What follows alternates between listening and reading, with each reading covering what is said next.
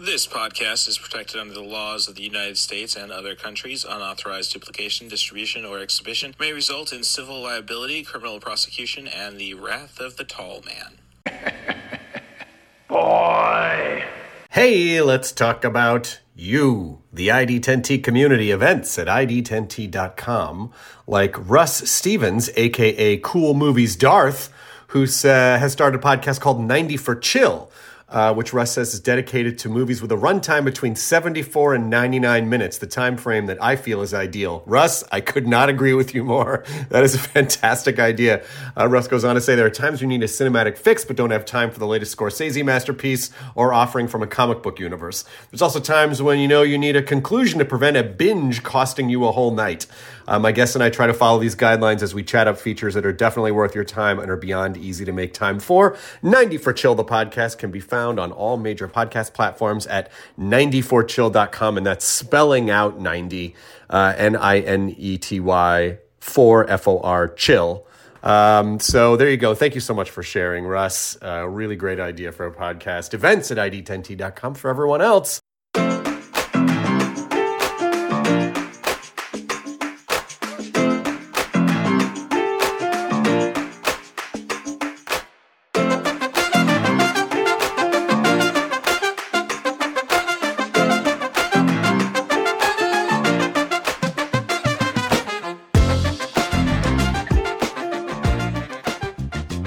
Checking out 90 for Chill, the podcast with Cat Bus Russ. This is Cat Bus Russ, and this is where I like to give my trigger warnings and context disclaimer. It's an interesting conversation, this episode, about Men in Black with Sam Marsh, a person who's pretty reserved when it comes to social media.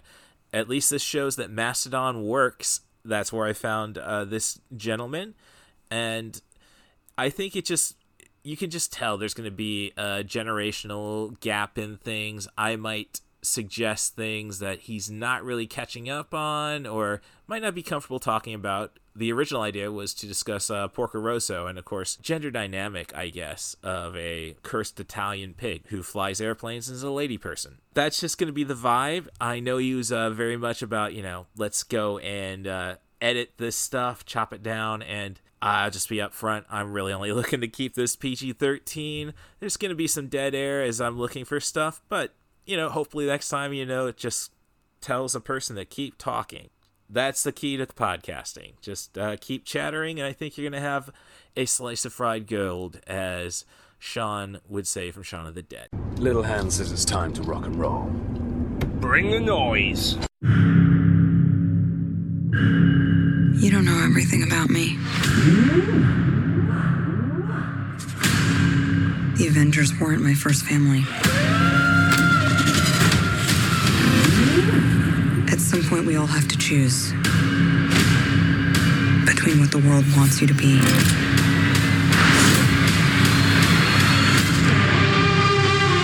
and who you are. Last week I said it's going to be MCU next Tuesday. Well, it's next Tuesday, and I just concluded watching Black Widow, the Scarlett Johansson-led Marvel MCU feature to kind of kick off the fourth phase, which I honestly kind of dug the darker tone. Not as much room for jokes, and I think that benefits this one-off movie. And the action is as solid as you can expect for a Marvel feature.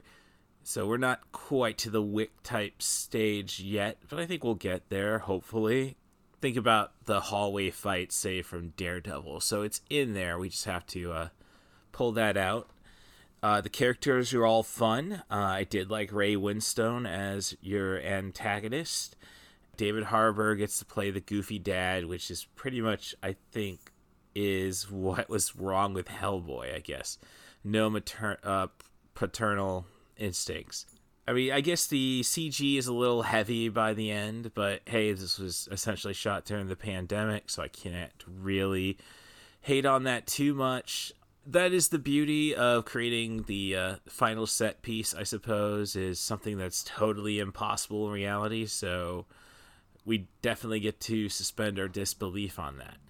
Not to say that I don't think castles in the sky are impossible, but let's not say they are, because we don't need them addressing another Studio Ghibli feature.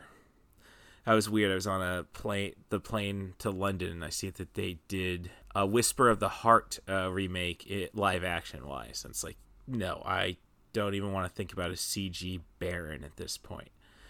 I'll deal with Earwig, thanks.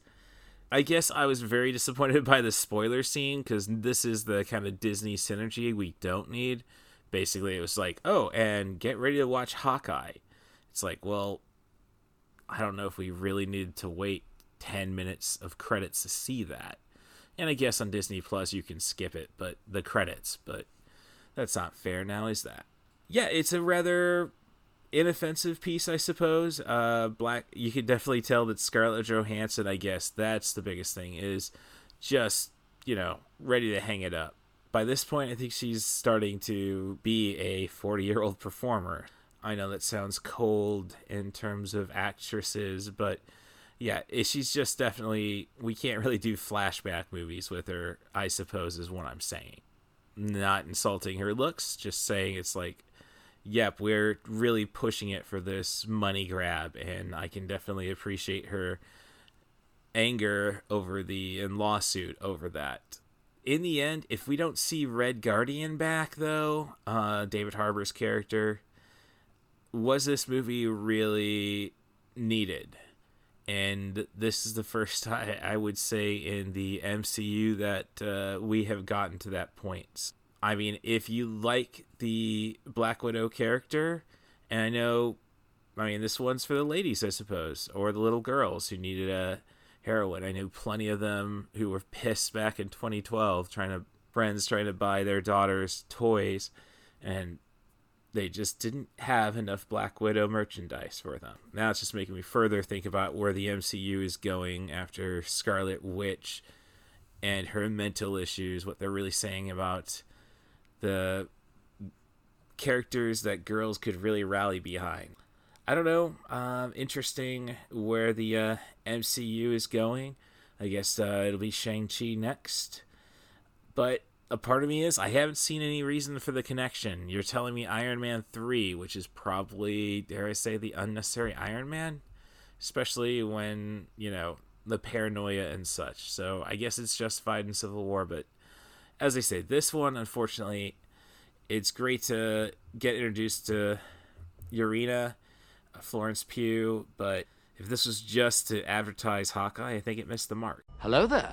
I just need to make sure that I have a bit where I am throwing out my pitches and plugs, so please pardon the seemingly persistent podcast foreplay.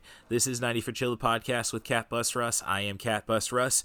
You can get an idea what the next episode might be by follow me on Letterboxd. The username there is CM Darth. That's C as in cool, M as in movie, Darth as a Sith Lord. I'm really glad to perhaps bring Sam Marsh back to Letterboxd. More importantly, that he brought up Men in Black as the movie, because this is a film that came when I was just really realizing that movies were just getting way too long. In 93, you had an extra 30 minutes on Jurassic Park that could have been cut. The kids, primarily. 1994, Forrest Gump was 3 hours long. 1995... you get a bloated Batman feature with Batman Forever and the worst Tommy Lee Jones. Really makes you appreciate Men in Black, which might be the best Tommy Lee Jones.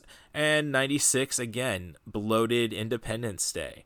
It's just kind of nice to know that there was a movie that was supposed to make hundreds of millions of dollars and was under 100 minutes. Sam is a big fan of the franchise, so I hope maybe we can go and expand on this in the future. I'm always looking for guests for the show. So with that said, if you want to be a guest on 90 for Chill, the podcast, offer me a film, a director, an actor, a theme. Just try to focus on sub 100 minute material, but I can make any feature work if you're willing to do as much work as I am, at least when it comes to binge watching. No one's done it yet, but you can send me an email at rusthebus07@gmail.com. That's RUSSTHEBUS07@gmail.com. Or communicate with me on Twitter at CatBusRuss, or find me on Mastodon. It is a thing. This podcast proves it. My username there is @RussStevens @mastodon.social. Please rate and subscribe on your favorite podcast apps. Give me those 5-star reviews. I'm an Apple fan myself. I will reciprocate. The username is @TheScoopStaley. And be as honest as you like in the review. I'm just looking for those 5 stars to change the algorithm. And otherwise, I think all I have to do is thank Stacia Marie Harden for taking, just keeping an eye on me, keeping me out of trouble. And I hope she's doing the same to everybody else she touched in her life. And I hope she's squeezing the ever-living, or I should say undead, poop out of Skimbleshanks, the most cuddly kitty I've ever encountered. So enjoy the show, and thanks for coming to 90 for Chill, the podcast. Coming July 4th. We'll take it from here. We are the best-kept secret in the universe. Our mission is to monitor extraterrestrial activity on Earth. Step away from your busted-ass vehicle and put your hands on your head. Tommy Lee Jones. What I can't understand is why you gotta come down here bringing all this ruckus. Will Smith. You doing fine, Ace? Men in Black. You know what the difference is between you and me? I make this look good. You may now return to your nachos. All right, so Boomer Siri says we're working. So this is 90 for Chill, the podcast with Cat Bus Russ. And today my guest is, well, I know Sam is part of the name. I didn't know. I see it as your username is SMarshian or SMarshian. Yeah, I can just give my full name, Sam Marsh, and the username I use these days is SMarshian. That's what I presumed. Yeah. So weirdly appropriate. I didn't think about that, but it's weirdly appropriate given that we're talking about Men in Black. Oh, it's all aliens and stuff, and it's Martian with an S in front of it. So yeah. That's as I say, that's how I kind of like. Well, it's got to be Sam Marsh. I just so that's so as we were just discussing getting the recording all set up, you've taken at least one class in college about movies, and a decade ago, but yeah. Oh no, geez, I don't even want to think about it. Oh gosh. Yeah. Oh, probably 15 years or so. Well, no, 14, but no, was really liked by the mass communication director. Like, oh, you should be the Illinois Central College film critic. So, oh, nice. Yeah. So I could at least, stop, watch a movie, but 90 for Chill, we just usually BS. As I say, I got loads of notes, just observations, and go from there. Sometimes we get insight. Sometimes it's just, drunken ramblings. It's a podcast. It's conversation. Yeah. Right. Precisely. So, just curious, where are we based out of? I'm out of Champaign, Urbana, Illinois. So University of Illinois, basically. Okay. I'm in around Dallas, Texas. Okay. So good. Central time zone. All lines up. Yeah. Great. All right. Because like I had, so this is the first podcast that proves that there is actual stuff happening on Mastodon, I guess. The first time Yeah. So, I haven't been on there too much. I've been kind of in and out.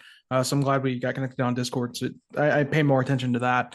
But yeah, Mastodon is interesting. I definitely had grown sour Twitter even before Musk took over there. Not that we need to get too into that. Oh, yeah. I'm just not going to jump on Thread, I think is the Zuckerberg equivalent. Yeah, no. And I hear it's a great platform, sadly. But yeah, I still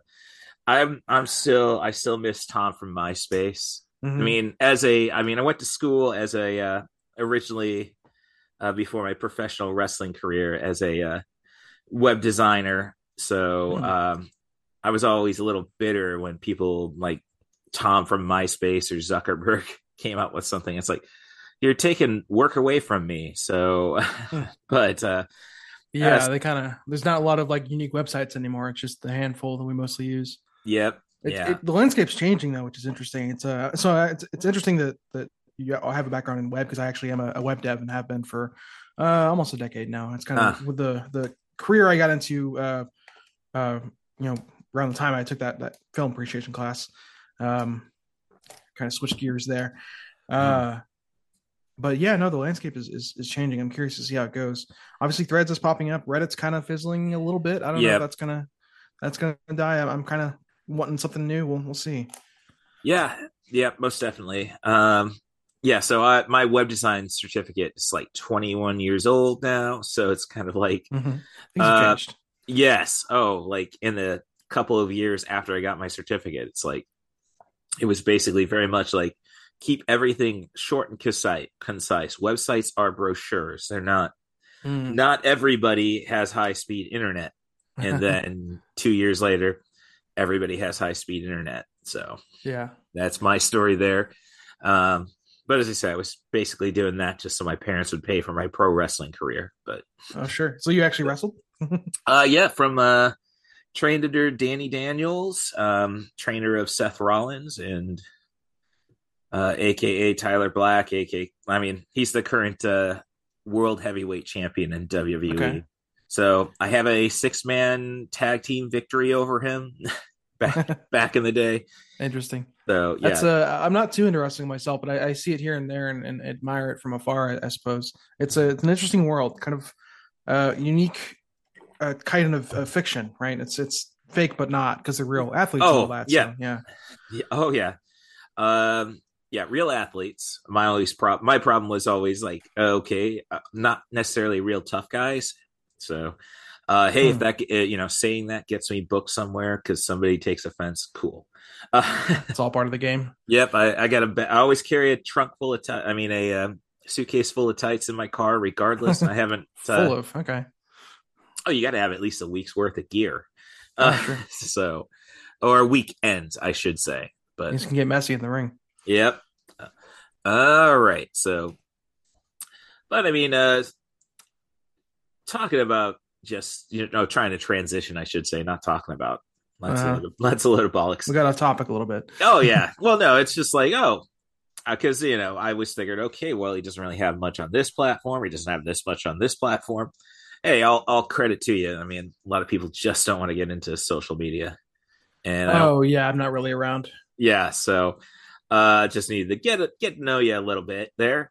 So my transition was basically, if anybody kind of set maybe a template for pro wrestlers into acting, say your Dwayne Johnsons, your John Cena's, Dave Bautista's, I guess you could kind of base it off of Will Smith to an extent. What makes you say that? Well, I say that because Will's like, when I go and watch a Will Smith movie, I basically want Will Smith to be just an offshoot of the Fresh Prince, dare I say. So, like, and this is definitely a movie where it's just Will Smith being Will Smith, essentially. Sure. And I would go back to, I know Suicide Squad. Let's not mess up the James Gunn, the Suicide Squad. Yeah. Confusing. Right. I liked it. Not saying it's a good movie by any stretch of the imagination. The first one? Right. With Will Smith, yeah. Yeah. But Will Smith got to just be like Will Smith, The moment they gave Deadshot the gun, like, oh, okay, yes. That whole scene is great. I liked him in that movie. I think I like Will Smith in general. He's always fun. And he's a solid dramatic actor. And did okay in that capacity there. Well, I mean, he's an Oscar winner, which I'm not really a fan of that decision, judging about his actions that night. Oh yeah, he won that night. I didn't see that movie, but yeah, right. No, he's a guy I think we've always wanted to give an Oscar to, just to kind of like there's that weird thing when young actresses, dare I say, get Oscars. I see that a lot more with young actresses, I should say. Your Anne Hathaways, your Jennifer Lawrences. Yeah. It's like, okay, see, we have something coming up in the pipe. It's not just going to be Meryl Streep all the time. And then, I think it was a couple years, I think Jennifer Lawrence took a few years off, essentially, and came back with that recent comedy. It was like the most broad comedy I've seen her do in a while. I feel like she did kind of dramas for a while. I haven't seen it, but I just judging by the trailer. No, I think my favorite thing was she did promotion on the Ringer Podcast Network on the Rewatchable show, and the rewatchable movie there was Dumb and Dumber. So it's basically she's a student of the game, dare I say, which is gimmick infringement for my wrestling career, but I digress. So basically my base gimmick was I'd come to the ring wearing my glasses and carrying the Complete Idiot's Guide to Professional Wrestling as a prop and just try to act smarter than people. Which, you know, so you're a heel. Yeah, I had better aspirations for the character, but that was before I got into the getting a decent trainer, and it was just like, oh, we just need somebody the crowd scream nerd at. It's like, yeah, it's hard to imagine that character as a face. Well, as I say, it was more of like, hey, can we do it organically? Or, oh, yeah, no, I'm definitely smarter than the promoter. So just leave it be. All right. IMDb. Yeah. I wanted to say about, we were talking about Will Smith's career and overall. It's interesting how often he's played cops. Have you noticed that? Yeah. Well, I mean, you got Men in Black, you have the entire Bad Boys trilogy. I think Wild West, I haven't revisited it, and I kind of want to. The same director, I believe. Yes, he was some kind of bounty hunter or something in that. iRobot, he was a cop, detective.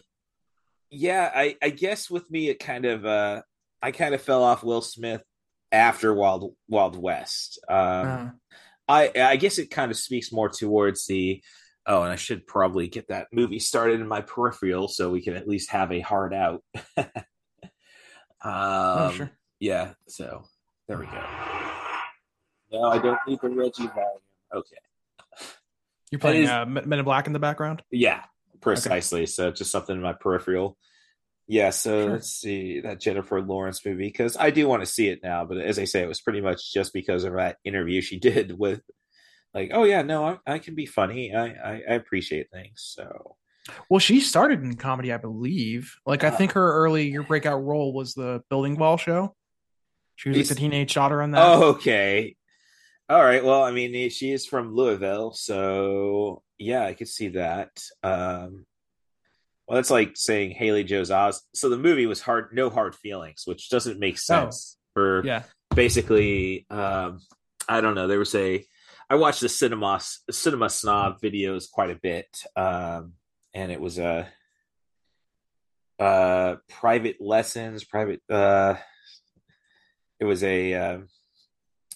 basically it's a movie from the late 80s about a tutor being blackmailed by the teacher from Head of the Class, or depending on your age, the DJ from WKRP in Cincinnati, having a blackmailing this nanny to nail a 15-year-old kid or something like that. Really screwy. So when I see the premise for that, No Hard Feelings, it's kind of like, that doesn't really make sense name wise about a movie where Jennifer Lawrence is going to whore herself out to Matthew Broderick's kid.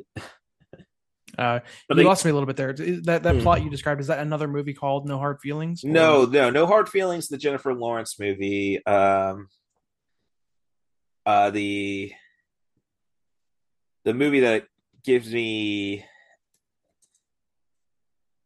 Private Lessons is the name of this old 1981 movie, which I think has a lot of influence on that. I mean, we're definitely making the characters in the 2023 movie everybody of age, especially now. We can't have old school scenarios with Luke Wilson accidentally nailing a senior in high school.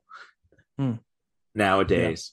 I mean, I don't know. Again, my professional wrestling, like, dude, it's a weird industry, man. Oh yeah, but there was kind of but there's been I've gotten myself in some social media issues, like defending a wrestler who at least slept with a 16-year-old in a place where in Britain where 16 is the consensual age, and it's just all an argument of like, well, that's still not cool. Gross.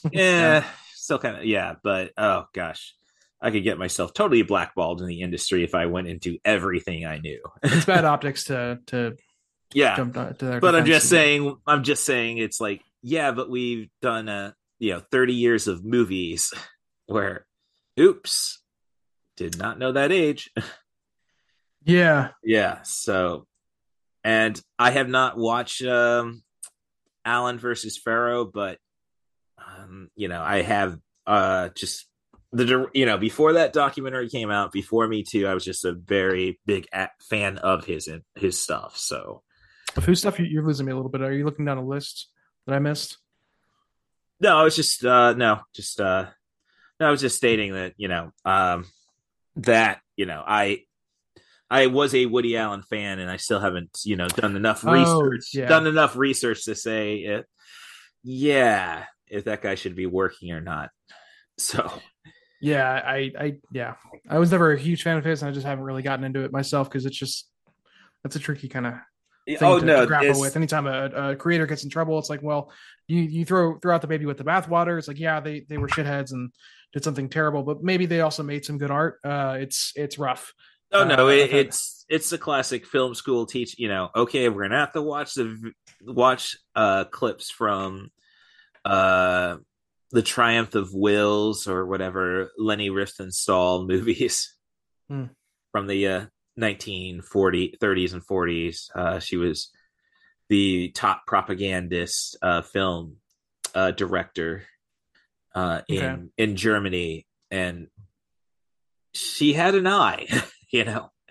It's kind of like people like, yes, don't watch Birth of a Nation for its subject matter, watch it for the direction. Yeah, as long as you put things in context, in the right context, you can kind of consume even directly problematic things with a critical eye and get something out of it, right? Right, exactly. Yeah, but I don't know. I've heard a lot of podcasts recently where it's like, oh, I just can't watch Blazing Saddles. And it's like, if you can't watch Blazing Saddles, you don't understand what satire is. Yeah, that stuff is interesting. I think there's that, and even more recent example. I don't think people have quite turned on yet, at least, as Tropic Thunder. Oh no, they're. I have heard a podcast or two saying, oh, you could not. There was no reason to have Robert Downey Jr. in blackface. It's like, yeah, no, there was no reason in practical terms, but that's the entire point. Yeah, they're making a point, and I don't want to relitigate that too much. It's definitely been discussed to death. Yeah, but it's another example of that kind of thing where it's like, yeah, taken at face value, it looks messed up, but there really is more to it than that. There's a little more depth to it, right? I don't know. I don't know. Stuff.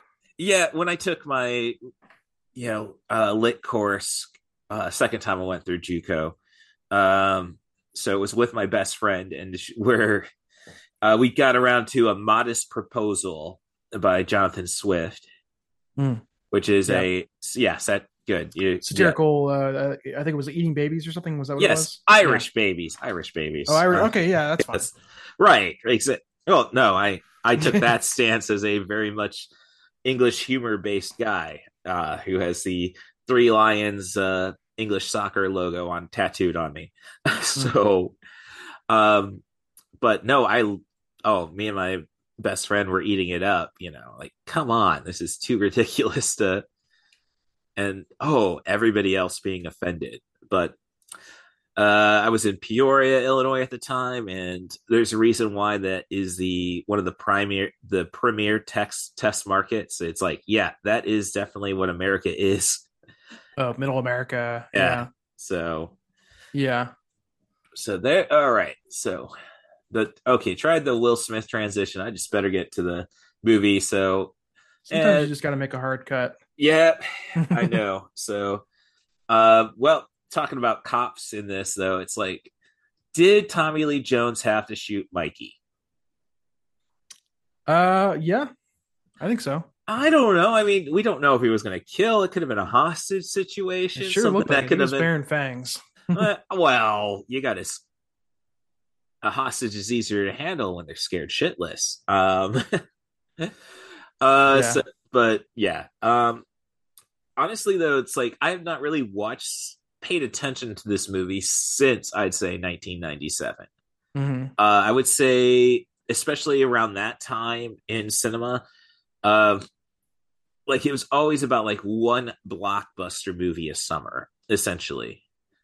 And that's not necessarily true in 1997 because you had the Lost World Jurassic Park, which was a real letdown.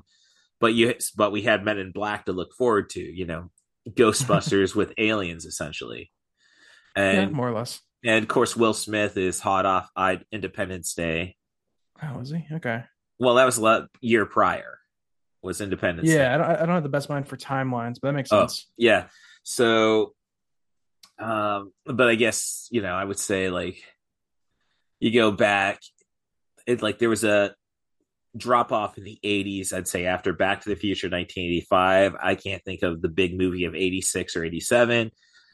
Who Framed Roger Rabbit in 88, Batman 89, 90. I guess it was supposed to be Dick Tracy. 91. Okay. Yeah. Well, yeah. The Dick Tracy movie is very interesting. I enjoy it a lot, but I mean, there's a lot to unpack there. And we don't have to get too into that because it's not what we're kind of on today. But right. Well, yeah. I'm just more stating that, like, I'd say in the 90s we were really experimenting with the idea of having like a blockbuster every week type thing. Mm-hmm. Like as I say, you had Jurassic World, and then I can't think of anything up until Men in Black. And then 98 it was supposed to be Godzilla 98, which obviously fizzled out. And then 99 it was Phantom Menace. So, and then I think like it's just an interesting view on cinema when you have a fall off like that. Like I can't think of the grand 2000 movie. I think most people would say Gladiator, but you're much more zoomed out than I was kind of coming into this with. I definitely went kind of scene by scene in Men in Black itself. Okay, considering the content, which is fine. It's certainly interesting subject, but I just that gives me a good place to go then. So I can rewind a little bit and talk about the scene with Mikey, and just before that, I thought that was I was more joking around about. I guess I'm watching right now the scene where Will Smith is chasing down the alien, which I think American cephalopoid. Yes, I think American Ninja Warrior and just the rise of parkour kind of ruined. But I don't know. I did also make a note like, what was the better use of the Guggenheim Museum? Certainly some interesting architecture there. Yeah. I have not seen. I know that Clive Owen had a movie in it in the late 2000s, but otherwise, the only one I could think of is Mr. Popper's Penguins. I wouldn't know. Okay, so, but yeah, I guess I'll just try to get back to where I was. So, like as I say, I hadn't seen this movie or paid attention to this movie, I should say, since I saw it in theaters in '97. Interesting. Yeah. I mean, my little brother was probably watching it all the time on VHS. I was 17 at the time. So, okay. Yeah. Maybe not so into this kind of stuff. I don't know. I wouldn't say that. I think it was kind of just I think after Godzilla 98, I kind of just gave up on the concept of blockbusters. And then 99 was Wild Wild West. So at that age you were getting more into like art house indie stuff, or yeah, I mean Train Spotting was my favorite movie. That was 96. So great movie. Yes. So I think it was more or less just like, okay, I think I understand what's being made for the masses and what's being made for art, I guess. I mean, granted, I saw Phantom Menace like every weekend. I didn't have anything to do, so yeah. Sure. Yeah. I feel like I can make an argument for like some decent art being created here in the Men in Black series. They certainly are kind of broad comedies, blockbusters.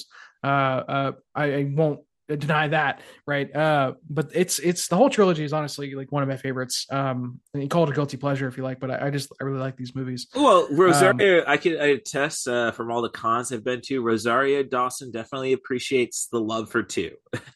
Yeah.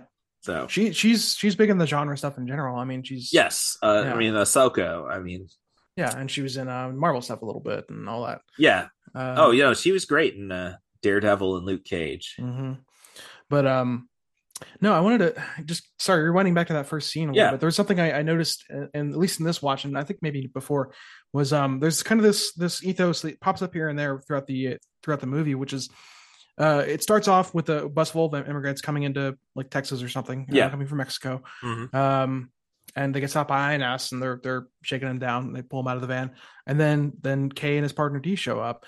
And Kay doesn't give a shit about the immigrants. They're like, he's talking to them in Spanish, just chit-chatting, trying to find the guy they're really looking for. But he doesn't care about that. He's indifferent to like the everyday people, and he's looking for the actual threat. Right. And that's just going to make a note. That's like the first time we get crazy. The only time in the movie we really get crazy Tommy Lee Jones. If you go back to Under Siege, which was pretty evenly paced, and then of course his last big movie people knew about would probably have been Batman Forever, where he is just totally really off the wall, right? So but the Spanish, like when he's just broken down that Mikey doesn't speak the language, more joyful delivery, even though it's it's a facade, but he's still I see what you're saying. And you get a little more lighthearted Tommy Lee Jones later in the movie when he's like singing along to Elvis. That's about the other one. But as I say, still kind of deadpan. You just don't expect the character to do to break out.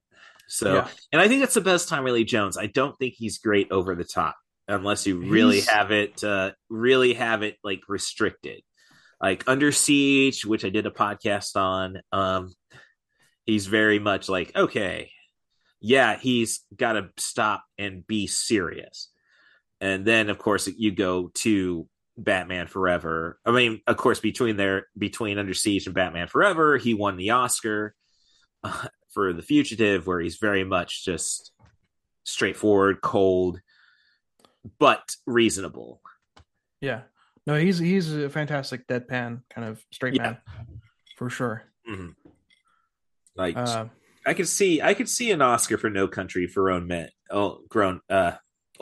Honestly, I think he was nominated. He was great in that. Yeah. No, I don't think he was nominated because Javier Bardem was the supporting actor. So. That was a loaded cast. Well, not too loaded, but enough. Kind of. Well, I mean, No Country. No, if it wasn't for No Country for Old Men, you wouldn't get Men in Black 3. Oh yeah. Josh Brolin, man, he's definitely like a big part of why I like Men in Black 3, and he's one of my favorite actors these days. He's delivered some great work. I actually just watched Deadpool 2 last night on a whim. We did a Deadpool podcast. Like I had to adjust. Like, well, I don't have to. And this is the first time I have, so video. I don't have to turn on the filters. Like I have Deadpool shooting a teddy with a gun up against a teddy bear as a background. No, so I did the Deadpool and Deadpool 2. I don't know. Josh Brolin I think he should have won the Oscar for Milk instead of Heath Ledger for The Dark Knight. But hard to change that because I mean, I don't know. Not that you can change it. It's hard for the Academy to ignore what Heath Ledger's performance and his death. Oh yeah, no, and the Heath Ledger was awesome. I'm not questioning that. I'm not a Dark Knight fan. I think it's just way too bloated. When did Christopher Nolan think he needed 3 hours? 2.5 hours for anything? Like Memento, The Following, solid. My favorites. I mean, I'm an Inception guy, but otherwise, it's like, dude, you're getting a little too pretentious for my own good. You might hate me, but I still have yet to see Inception. I'm not a huge Nolan guy to begin with. Yeah. No, I don't. Hey, you're not like I've not seen Interstellar. I have Dunkirk, but again, I have Dunkirk in my library. Have not watched it, but that was primarily because Quentin Tarantino went on the Rewatchable show to talk about that movie. So I saw that in the theater. I think I saw like the big, I don't know if it was IMAX or wasn't it like an even bigger format than IMAX that they did? I don't think he's gone bigger than IMAX, but I mean, I wouldn't be surprised if that was set up for 4D, especially back then. I've never sat in a 4D chair. I think it was just IMAX, but I went to a showing of Dunkirk in IMAX, and I even got like a little film cell from that as like a just a promotional thing they were doing. Oh yeah, and it was fine. I wasn't crazy about Dunkirk. I liked Interstellar a lot because I like that more kind of heady sci-fi stuff. okay. And Memento is great. I just never have taken the time to get into to Inception. No, the first like I had a friend that went to the party school of state universities. And every weekend though, you'd come back because he's such a tight ass apostolic Christian. And like, oh, we're gonna go see a movie, I guess. I never went to a university. I got 2 associate's degrees, a web designer certificate. If we were actually in a Vietnam type situation, I suppose they could have given me a like my dad, a multi-science bachelor's degree. I guess I'm only 12 hours shy of that. Oh. So basically, my dad was not really doing a lot and he ended up doing great things, but he didn't do enough his first when he was at Michigan State to warrant. We're going to keep your name out of the draft. So instead, and my dad smartly enlisted, so he got to pretty much pick his way. And didn't have to serve. Didn't have to go overseas. I mean, late 70s, early 70s, he probably wouldn't have to do it anyhow. But, again, showing my age, it's like plenty. Like I had a weird driver's ed teacher who would basically go off on rants about his life story after he taught all the lessons. Very quick, very brief. So some people, when they get an audience, they can't help themselves. Right. Oh, I'm a podcaster. Captive audience. Yeah. A podcaster, professional wrestler. So yeah, I get that. But like we got a lot of catching up to do. I mean, I'm at the point where Jeeves just got his head blown off, which is a brilliant scene just because if you watch closely, his lazy eye switches like the way it's kind of moving between him, J and K is great. Yeah, and the visual, like I will say this, visual effects are great. Still hold up really well. So one person to credit on that, and there's a whole team, obviously, but Rick Baker is one of the main guys. Yeah, you had Rick Baker and Stan Winston at that point. Stan Winston's probably going to be best known for the effects on American Werewolf in London. Well, Rick Baker worked on that too. I know the name. Shoot, I don't know. Stan Winston, Terminator. I can definitely say he's the guy who did all the T-800 effects. Both worked on both. I don't. Yeah, I mean, it could be. I'll just go in. Did Stan Winston work on this? I think it might have just been. I mean, Stan Winston did a lot. Was like, okay, I know Stan Winston was involved in a Thriller video. So I think he's worked with Rick Baker because Rick Baker was on that too. Yeah. So, but I don't think he was on this. I'm not seeing him anyway in the credits. Terminator thing. Okay, so Stan Winston, Terminator series, Aliens, The Thing, Predator. I don't know why we're talking about Inspector Gadget. Did he work on that? Yes. I had some. I mean, the gadgets, I'm sure. Well, yeah, but that's and such. Let's see, 82 heart. Just going through it. So in 82, he had Heart Beeps, which my older sister, the Poetic Critic, she's been a guest a lot of times, is like very big on Andy Kaufman. So Mr. Roboto. No, I think you might be right. It might have just been Rick Baker who created the entire makeup genre. So I think Stan. Well, so there's a lot of people in that industry. But I mean, this movie specifically is Rick Baker is kind of the main guy. I think at least doing the alien makeups. I don't know about the 3D effects, which also hold up pretty well. But it's I mean, there's not a lot really when you stop and look at it. And there's no characters really dependent on CG. Like except for the bug at the end. I think that was probably yes. Well, they might have done some animatronics. I don't know.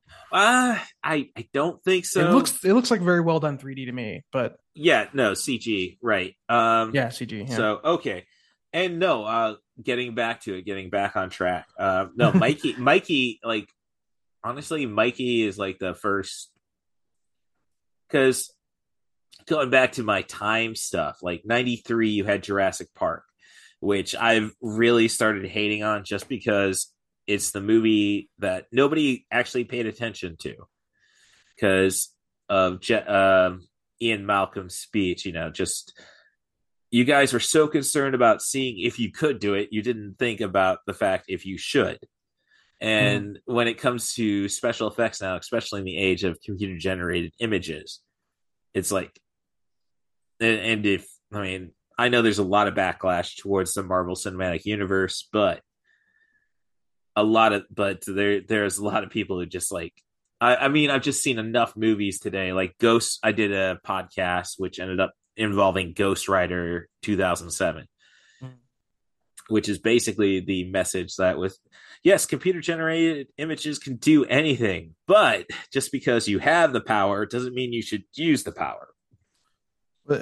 My knowledge of history is probably a little spotty, but I think there was a period in the 2000s where CG and digital video were kind of coming into play, and people were using them more because they were cheaper than film and practical effects. But the quality of movies kind of took a hit around that time. Oh yeah, no, it's almost ridiculous now that you have credits that run about 10 minutes, and it's like, but this stuff is supposed to be cheaper now. Like, how much are these people you're giving credit to are actually making? Well, yeah, so yeah, that's coming to a head with specifically around Marvel and how they treat their effects houses. I hope that works out okay. I probably honestly will still see some Marvel movies, but I don't know, maybe not. Well, I'm gonna. So I have not watched a Marvel movie since. Well, I guess you could technically say because of the end credit sequence, Venom, There Will Be Carnage. I would not count it. And did a podcast on that one. But I would say definitely. Well, the closest thing would have been Spider-Man Far From Home. Okay. And I wasn't really impressed, but I'm not a big Jake Gyllenhaal guy. Maggie, I'll watch all day, but Jake, not so much. Like, I thought he was good in that one. I didn't. I think it was a kind of like he was. No, I think it was very much anybody could have played that role. Yeah. Like, I think Ryan Gosling could have probably. Well, I think Ryan Gosling could have probably even been a little heavier in it, give it a little more gravitas. But I didn't really care for Far From Home, and then when I hear people talk about No Way Home and everything's reset, that Sony could do their own Spider-Man series, and it's like, yeah, I don't want that. Yeah, I don't know if they're doing that great. Morbius was a dumpster fire, and Craven doesn't look much better. Well, I'm a fan of the actor Aaron Taylor Johnson, I think it is. Oh, I like him. And I don't mean to talk too much about it because it's not out yet, but it's just I hated Morbius, and I'm looking at Craven trailers and I'm like, this doesn't look that different. Well, I mean, and I liked Venom, but that's solely because of Tom Hardy just going for it. I mean, yeah, the first Venom was a lot of fun for that reason. Well, but I'm just not a good movie, but a lot of fun, I would say. And sometimes that's all you need. No, that's true. No, that is primarily the problem with cinema today. It's like, if it's just fun. Sometimes you just need a good time at the movies. But talking about Marvel, and I got my notes up, thankfully. A bit of trivia. This Men in Black was a Marvel comic. That's where I was going with that. Yeah. It's kind of like, so is Sony going to incorporate... This could save the franchise if Sony would just incorporate Men in Black into the Spider-Verse. Yeah, do they send Agent J after Venom or the symbiotes? Because they are aliens. True, but you also have... and I have not seen it. I mean... That would be silly. Men in Black International. You still got... I don't care for that one. Well, I haven't heard anything spectacular about it. I think critics were okay on it. I'd like to revisit it. I think I just saw it once in the theaters, but I'm loving the trilogy. I went and saw that, and I was like, not quite the same. Yeah, didn't quite hit the same. Well, as I say, by the time, and that's the biggest problem I think with the franchise is that, and you can say it's just how the industry works. Like, if Will Smith's not available, we can't do sequels right away. And it's like when you go back to the Ghostbusters franchise, Yeah. Like after the money Ghostbusters made, it's like, okay, what do we need to do to get Bill Murray back? Right. And it's Ghostbusters like, 2, The Search for More Money. well, I know, but I'm just saying, it's like, well, they really missed the ball. It's kind of like, I mean, nobody, and I definitely say back in '97, it's kind of like, well, I will not excuse this. Men in Black was going to be the hit. Okay. I think that it was. I mean, it ended up being what everybody predicted it to be. Yes, Wild Wild West kind of shot the idea that Will Smith being Will Smith is going to sell itself.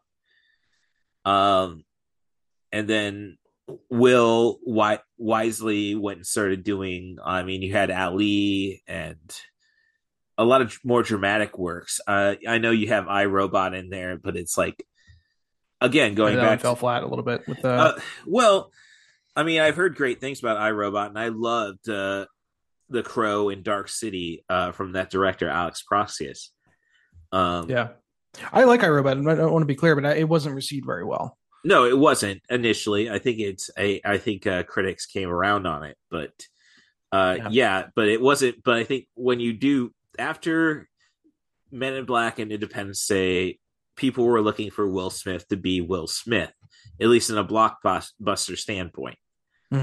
Like Ali, no, you don't want Will Smith to be Will Smith when he's playing the greatest boxer ever. Like, well, I mean, I could be a little twat and say, well, where's the Rocky Marciano movie? But as I said, I'd be a little twat on that one. So most influential boxer ever, definitely Muhammad Ali. So, and then he kind of totally abandoned the Will Smith being Will Smith. I know there was a lot of backlash on Bad Boys 2, but then like I didn't have any desire to see I Am Legend, because again I just knew the source material so well. Last Man on Earth, Omega Man. Again, and by that point I'd been in my mid-20s, so it's like if I was already giving up on blockbuster cinema, which that's definitely a lesson you kind of you learn at some point as a media obsessive nerd, is you can't adaptations. You gotta accept that they're going to be different because it's a new work, really. It may be based on some book or comic, but it's going to be changed. And I don't mean to say that I Am Legend will change for the better necessarily, but it is something that happens. I think again, just coming from my standpoint, it's more like I'd say like the last remake I really saw was the Suspiria remake. Okay. I can't remember the Italian director's name. I know he directed Call Me by Your Name. But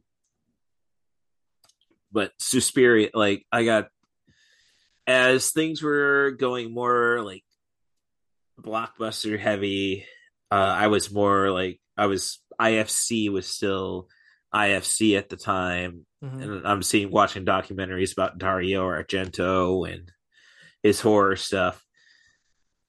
So I got into Giallo, a lot of Italian horror directors. But Suspiria definitely was not a blockbuster. I mean, it's an Italian horror movie from 1970. House, right? I'm not really familiar, but yeah. Right. So I'm just saying, me going to an art house cinema to watch the Suspiria remake, and I would say more closer to a reimagining, was, has nothing to, again, that's the closest thing I have to remake stuff. I guess I did say I did see Charlie and the Chocolate Factory, which that was a weird kind of I mean, it's just very weird that so many generations, as they say, I'm Gen X, and so obviously I'm like, that was made during my generation. So obviously that was a big movie for me, but so many generations have really attached themselves to the 1971 Willy Wonka, which I did a podcast on. It's just got to keep dropping that. Sure. So links in the description, I'm sure. Right. So yeah, it's I need to rewatch it. I just don't know. I think Johnny Depp after Pirates of the Caribbean, like he was a very sophisticated character actor up until then, and then everybody's just expecting Johnny Depp to be something weird, and it's like, which definitely plays into the Tim Burton, Alice in Wonderland, Dark Shadows. That was something, though, I guess, going back, transitioning to my notes, like watching the opening sequence of this now as somebody, you know, gosh, this movie is now 24 years old, if I'm correct. Or 20, yeah, 26, actually. Yeah. 26. Like the opening, like I'd start this movie and it's like, okay, I know this is Barry Sonnenfeld. Mm-hmm. This definitely feels like Tim Burton, though, especially with the Danny Elfman soundtrack. Yeah, Danny Elfman is kind of a dot to connect there for sure. Yeah. So that's I wouldn't say it doesn't quite have the visual style of Tim Burton. Well, it was not so cartoonish, right? Well, you say that, and it's like not so cartoonish, but definitely not very authentic because that's probably the worst CG in the movie. The Dragonfly. Yeah, I guess it's probably aged the least well. How do you say that? Yeah, no, it's well, and we're thinking 1997 again. It's like I think this was the year of Alien Resurrection. And I'm a big fan of that, but I'm just a fan of the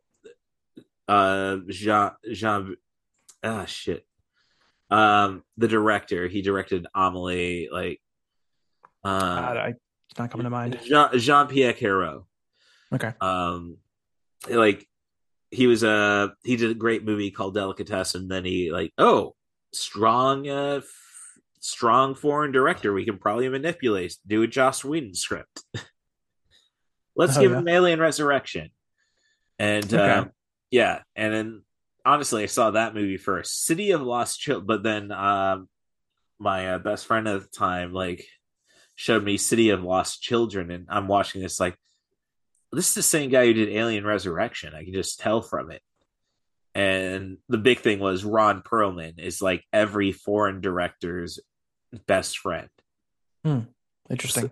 Well, I mean, I know he's buddies with GDT for Hellboy. Like they go along. Oh well, yeah. But if you go all the way back to Kronos, from Guillermo del Toro's debut feature, he has Ron Perlman in it, and like I was at a panel fan expo, I think last year, 2022. Tish, this pandemic really screws up your timelines. Yeah, kind of melted it all together. Yeah, and he was talking about working for GDT back at his first movie, and it's like Guillermo basically knew you can't do a Spanish accent and you can't speak the language fluidly, so I will figure a way to make it work, which they do. Kronos is excellent, and they basically definitely worth a watch. But and I think it's a little more whimsical. This is more the GDT I appreciate. But then you go to, as I say, Jean-Pierre Hérault and Jeunet. Sorry, he had a directing partner for a while. Jean-Pierre Jeunet, and Caro was his a partner. But City of Lost Children is a movie that is a French language movie, but Ron Perlman plays a kind of simple strongman. In this movie, and it's kind of like they limit the dialogue for him, but again, it's like the presence of Ron Perlman, we must have it type thing. And it shows up in Alien Resurrection. I don't know if you've seen Alien Resurrection. I don't think I've seen that one. I'm not huge into the Alien franchise. It's a little, I mean, it was a little young for it when it first came out. I enjoyed the more recent ones to some degree. Prometheus has its issues, but it still has some good stuff. I'm the sequel I like too. Alien Covenant was great. It's just like I just didn't like the course correction. Like I really wanted to, as being an Alien guy. Yeah, I want to see the development of it. So it's a messy franchise, but there's some interesting stuff in there. Yeah. And certainly the effects are great. Yes. All right. So, okay. So let's see. Circling back to effects in Men in Black. Yeah. You're saying you So, didn't like the Dragonfly, and it's. I would agree that it's the worst thing, but I would not fixate on that as as an example of the effects in Men in Black for sure. Oh no. And God's no, I've seen a lot worse. Oh yeah. So, but thinking about the cop elements, it's kind of like, again, this is more, and I've just recently listened to a podcast, Unspooled. Mm-hmm. Paul Scheer, the comedian, is one of the hosts on it. Yeah, and they were doing Hot Fuzz. Actually, I just rewatched that last night. That's funny. Yes. But they were going on about how weird it was for Britain, because Britain doesn't make a lot of cop movies. Yeah, it's all about it's a buddy cop movie by way of Britain, right? Right, but what I was getting at is that the fact that Britain is more focused on detectives, not Sherlock Holmes. not the beat cop guys, right?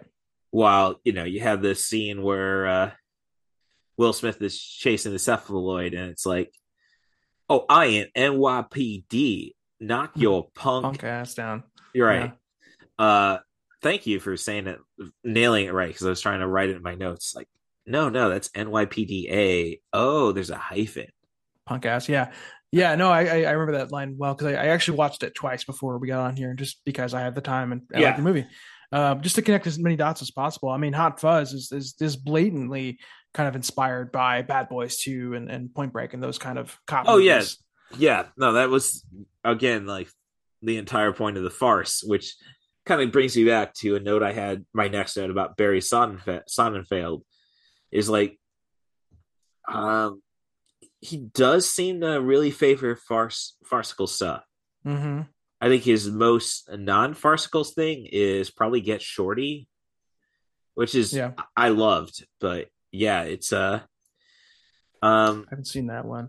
Yeah, he did like the Addams Family movies. Yeah, trilogy. Right. Yeah. Addams Family, the first one is definitely flawed. The second one, he nails it. I need to check out Get Shorty. I'm sorry, I was just saving that off to get into later. Yeah. Oh no, I got my PC like Barry Sonnenfeld. Yeah, so he did Addams Family, the Men in Black trilogy, Wild Wild West, right? The Tick series. Yeah, well, The Tick was the primary one I was looking at. Then you had and then of course he has a lot of misses. RV with Robin Williams, and I've heard good things about Pushing Daisies. I think he just directed a couple of episodes of these series. Oh yeah, The Tick might have just been the pilot or something. I think maybe he had. Come on, IMDb work. Oh, that's right. He did apparently 10 episodes of the Series of Unfortunate Events, the Netflix series. Oh yeah, which is something I've been meaning to get to, and I gotta talk to the Poetic Critic about, just because she's big Jim Carrey guy, so it'd be interesting to get her opinion upon the original Series of Unfortunate Events movie. Oh, he did the Beverly Hills Cop TV movie. Oh, interesting. Yeah. So, and Pushing Daisies. Yeah. It's just very, it's just kind of weird that it, like, I think this was his first. Yeah. Well, no, the Addams Family was. So, I mean, he's a great farce director. So it's kind of again, I've not seen Men in Black 2 from beginning to end, and I haven't seen 3. So I'm not I guess this again goes back to me saying that they really, I know how it is. Like, is Will Smith available? No. Well, then we're not making a movie till a sequel till 2002. And it's like, and it goes back to how Hollywood worked. It's like basically like, well, we don't know if Men in Black is going to be a success, so we can't plan a franchise around it. Mm-hmm. Well, there's a little bit of sequel bait at the end where Kay retires and L kind of gets hired on. Oh yeah, kind of abandon that in 2. Right, I was about to say, just like we should have had another movie 3 years later at best with L. Give her a decent Linda Fiorentino. Oh yeah, Linda Fiorentino. I mean, I watched this movie before I obviously saw The Last Seduction. It's like, oh gosh, give her justice. She's an interesting presence in that era of cinema because she quit acting a few years later after this. It was this and Dogma and some other stuff, and then she didn't really do much. I didn't know she. Well, I think she might still be working, but yeah, definitely. I mean, Last Seduction, I had a lot of fun with just because my dad's family is from Buffalo, and that's where our con artist escapes to from New York City. Even like so obsessed though with the concept of the big city, her name is actually an acronym for New York City. Not an acronym. What is it when you mix the letters up? Anagram. Thank you. Yeah, I knew it was an A word. Yeah, no, Last Seduction was really solid. As I say, I'm not familiar with that one at all. Oh, that was one of those classic Oscar screw ups. It's like, well, the movie got snubbed. The movie got released to Showtime first. Okay. So they said, nope. It's kind of like Hoop Dreams being a PBS documentary. Yeah, all the technicality. I mean, the awards stuff in general is kind of bullshit, but also you do like to see the stuff you like get validated.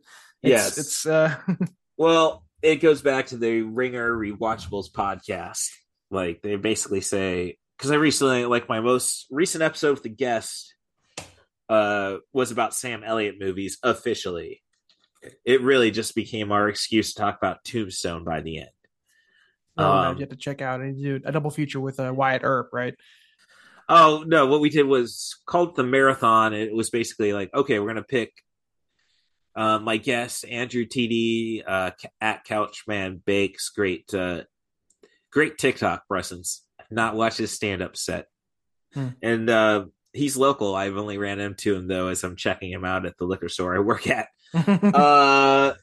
But no, we did a shoot. So talking about Sam Elliott, Tombstone. Yes, you're right. No, I lost track. Shit. Sorry, I definitely kind of tried to break off and do another tangent from that. Oh no, so let's go on your tangent though, because it sounds like you had a better idea. Well, no, because my tangent was that's another one I've been meaning to see. As Tombstone, I know it has some relationship with Wyatt Earp, right? It's like the same. No, it's so there were two movies pretty much being made at the same time: the sophisticated Wyatt Earp biopic with Kevin Costner and the Western that Kurt Russell. Mm-hmm. I got plenty of Ken Russell movies to suggest. Kurt Russell, yeah, he's got a good career. Yeah, no, I screwed up first by saying Ken Russell, and it's like Ken Russell, director of Tommy, Altered States, really loved this weird Scottish themed movie called The Lair of the White Worm with early Hugh Grant. We're talking 88 and Peter Capaldi. I think he was the 12th Doctor. My older sister would probably be angry that he was. To think about it. Yes, Matt Smith and Peter Capaldi. Yeah, so right. So I don't know. You still have your tangent though. As I'll say, okay, wider. Well, we can. I forget how we got there. Yeah. So we can circle back to the movie itself. Okay, I know it was by way of Linda Fiorentino. Okay. I was just saying it's interesting that she was like in a couple of big-ish movies around this time, and then kind of quit shortly after. Yeah. Well, I mean, Dogma was sadly a bomb. It's Kevin Smith's best movie, I think. But yeah, it certainly had some controversy. Oh well, I'm more of a Chasing Amy. Yeah, that's another good one. I mean, that era is yeah. Yeah. So no, Last Seduction. It was basically I was looking at Fiorentino's. We can maybe circle back to Men in Black, and I mean, it seems like you kind of wanted to go scene by scene a little bit, or well, I do my. Oh, she was an After Hours. Damn, I really need to. That's a Scorsese movie, which a lot of people hold in really high regard. So, yeah, last movie she worked on was Once More with Feeling. Yeah, 2009. Made for video. Damn, I did not know that. And no, she only has like 30 credits on IMDb. Well, but I'm just looking at it. It's like, okay, she had 3 credits in 2000, 2002, and then Yeah. No, I thought, but yeah. So going, all right, notes. So, I mean, we talked about the intro sequence, following the dragonfly and into the immigrant van. Yep. I don't know if there's any more to say about that. Yeah, we got to the entire chase sequence. We really haven't gotten very far into this. Yeah, the chase sequence with Will Smith kind of introducing his character and chasing down the cephalopoid. Oh, I think I was more offended about how he was carrying his piece.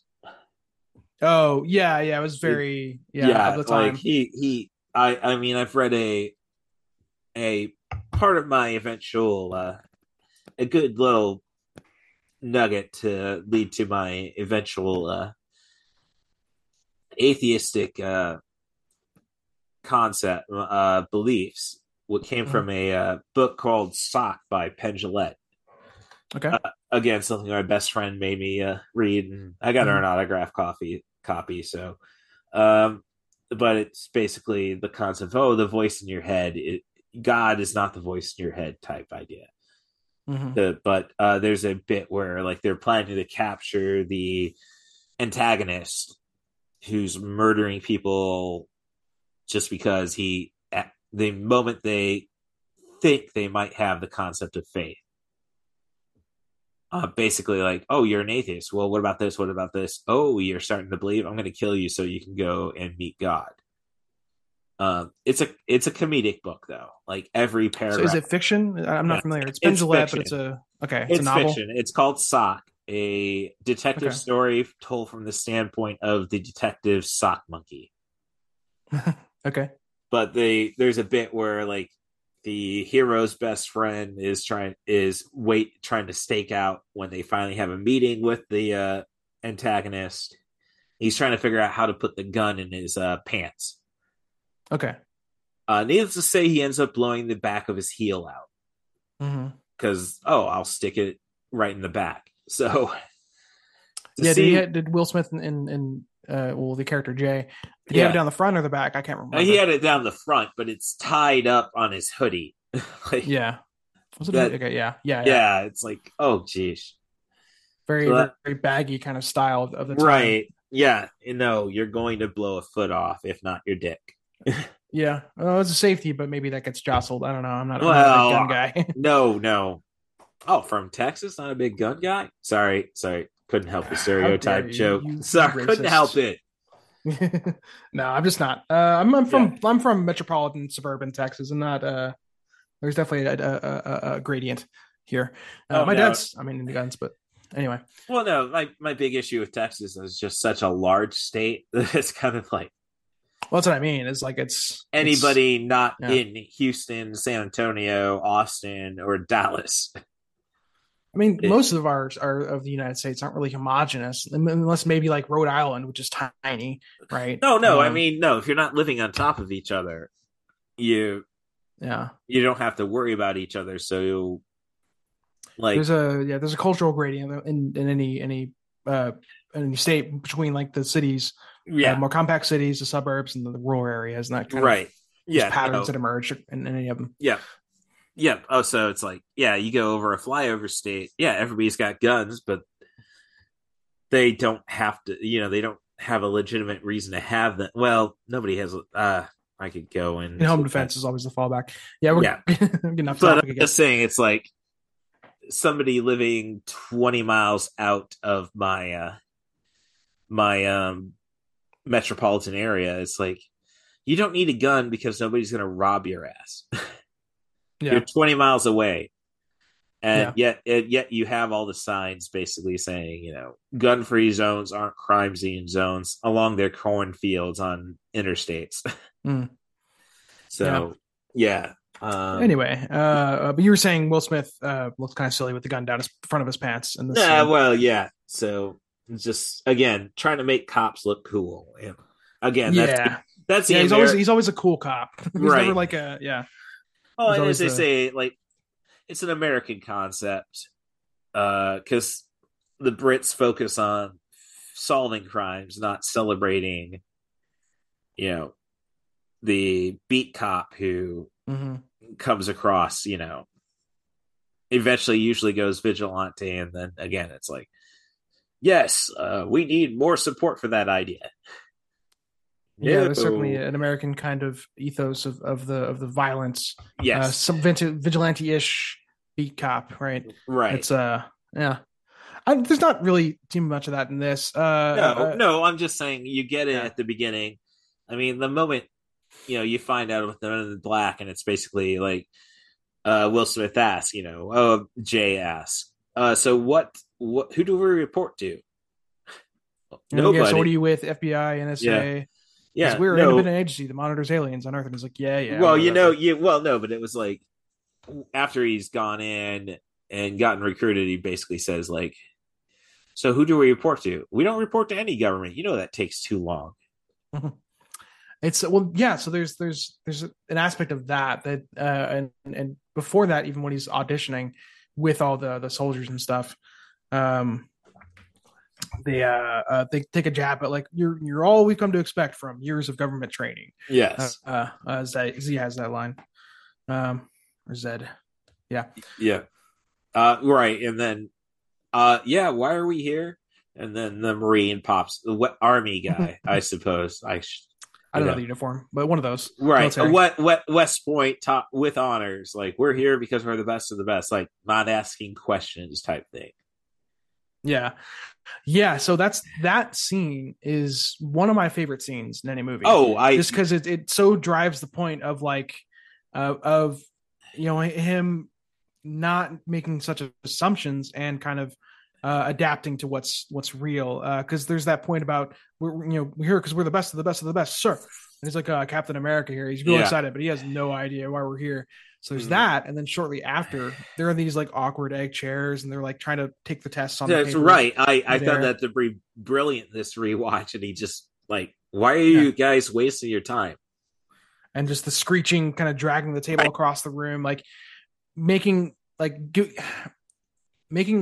practical choice of getting that table so we can take the test, even though it disturbs kind of the peace a little bit. Right. I think it's a very core kind of scene in the movie. And then followed up by the entire just the shooting range where everybody's wasting aliens, and it's like Jay's taking the time to consider like not the entire like, why are we doing this? Why are we doing this? Mm-hmm. It's trying to make the same point. That one's a little more tenuous to me because like, you could say that he's having a workout or whatever, but he's like, they're like bearing fangs and charging like those cutouts. So it's silly, but I think I think he makes the right decision shooting little Tiffany. Yeah. Because books are way too advanced. Right. Well, but that's the only thing out of place. Right. Sure. I guess. So that one I don't like as much. It's really the scene with the chairs and the table that I. Oh no! It's like make be sensical, not be a soldier. Is the message there? It's like think for yourself. So I got a note basically saying, I think the biggest problem, and again, it's because they didn't know if they were going to make a sequel. Honestly, it's like, if this bombs, we're you can't invest in making a sequel. Like, yes, we have the hint at the end that Linda Fiorentina, well, I mean, obviously she's a person in black by that point. Doesn't sound as cool, the PIB. They don't ever really get it. Well, I think I want to say they make a dig at that in the third one, maybe, but I know the second one, like, as I say, I have not watched it. It's kind of like, we have to justify why Elle isn't there.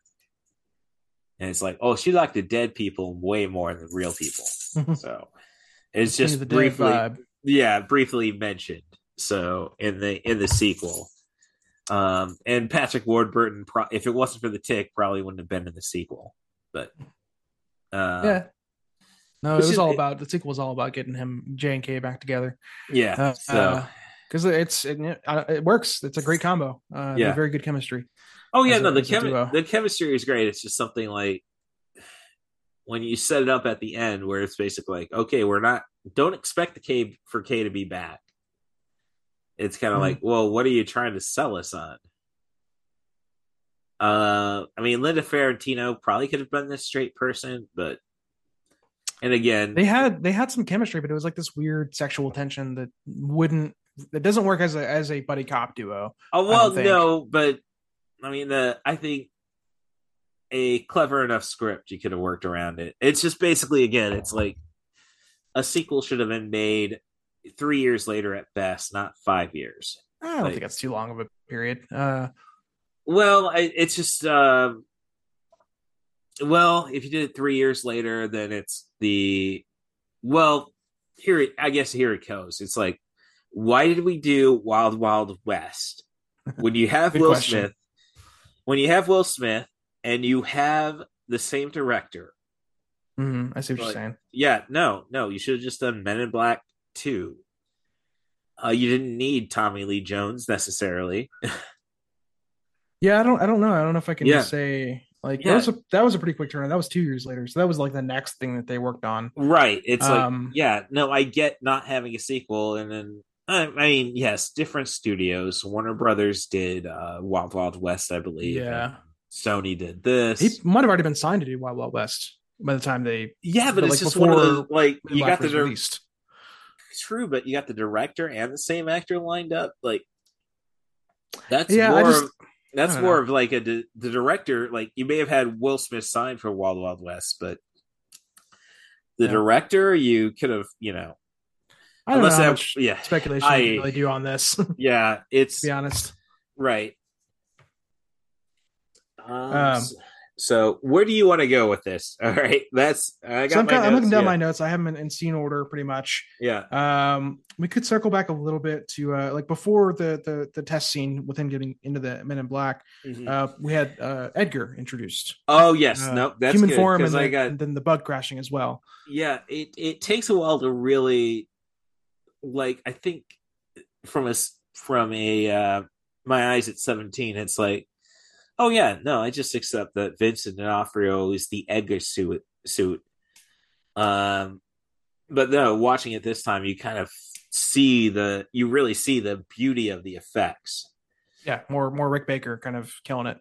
Yeah, I mean the only bad CG really is when Edgar, your skin's hanging off the bone. Yeah, stretches his face back. That's about. And again, I wonder if that was a blend of practical and CG. Like, I wonder how they did that. Like, maybe they had a rubber mask they pulled back and then masked it a little bit in digital effects. Again, that's like brings the Tim Burton element into it again, though. It's like you could certainly draw a direct line to the Beetlejuice. Yeah. But they overlap a little bit. So it's like but no, D'Onofrio. Like when you say Oscars, this should have been a supporting actor nomination. They never acknowledge the genre stuff as much, right? It's hard to. Well, yeah, but supporting actors, like nobody gives a shit if you win a supporting actor Oscar. Sadly. Oh, really? Okay. Well, I like Cuba Gooding Jr. has an Oscar, and nobody really thinks about that. Yeah, I thought about him in a while. He hasn't been around. Well, I think he kind of got canceled in the Me Too, but did he? Okay. Yeah, let's see. No, don't why I did that. Okay, I apologize. But I agree that D'Onofrio was. I mean, he's always been great, but he's certainly good in this. The way the makeup's great, and a lot of that is Rick Baker, and he's a trooper for kind of. Apparently, it was like 8 hours on both sides of makeup. Well, I mean, and you rewatch it, and it's like you definitely can tell the decay and everything like this. Right. That was another aspect that I loved, was seeing the decay across the whole movie. But talking about D'Onofrio, like the way he moved, like they really kind of betrayed like a bug in a skin suit. It was just great and yeah, very effective. Yeah, it's just it's more or less like, I don't know, like D'Onofrio is one of those guys who just does not get enough respect. So I'm gonna probably attach a review for the going back to the MCU, the Black Widow movie. Okay. Because basically, like, I was working on a solo podcast last week. Like, okay, I'll go through what I call the Allie's Accessory Shop on Etsy's Trash Feature Reviews, because she when I started the podcast and we were a year removed from our relationship, she decided to just go to the used video store and buy me 90-minute movies. Okay. And I was working through that, and then it's like, I came up with the idea, well, I'll watch Black Widow now and do another marathon like I did for the Sam Elliott episode.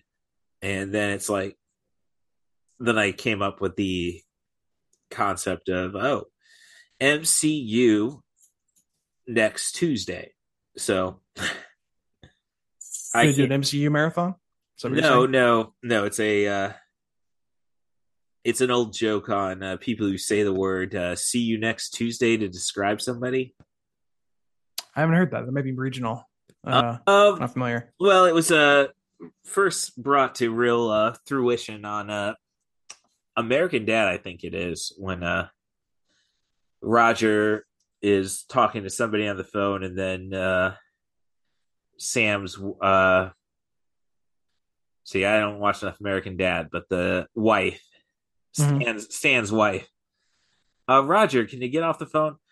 Yeah, I gotta leave. She's being a real see you next Tuesday. Oh, okay. Yeah, I just put it together. Yeah, right. So that's like, well, I can't help being an English humor guy. I can't help resisting a C-bomb joke. So wordplay and such. Yeah, right. So I gotcha. Right, that's how and then the same day, like, okay, I got to get this podcast out. Oh, Sisu, the Finnish English language horror action movie John Wick and World War II came out. I will just talk about this and spend $30 on the Steelbook sight unseen. So definitely worth a watch, though. Like, really impressed my managers who were asking me about movies at my job. So we are on to Vincent D'Onofrio and his just his underappreciation. I know what I was trying to find now was like the supporting actors of 1997. Wikipedia. 1998. You're saying you should have been nominated for this performance? Yeah, I'm going there and seeing highlights. Supporting actress, that was Kim Basinger for it's a Wikipedia. Kim Basinger, and not gonna argue freaking LA Confidential, can't do that. Wikipedia.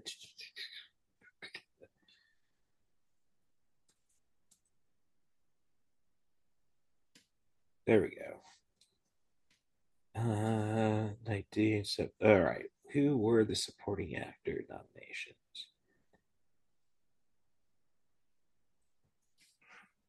Best supporting actor. Okay.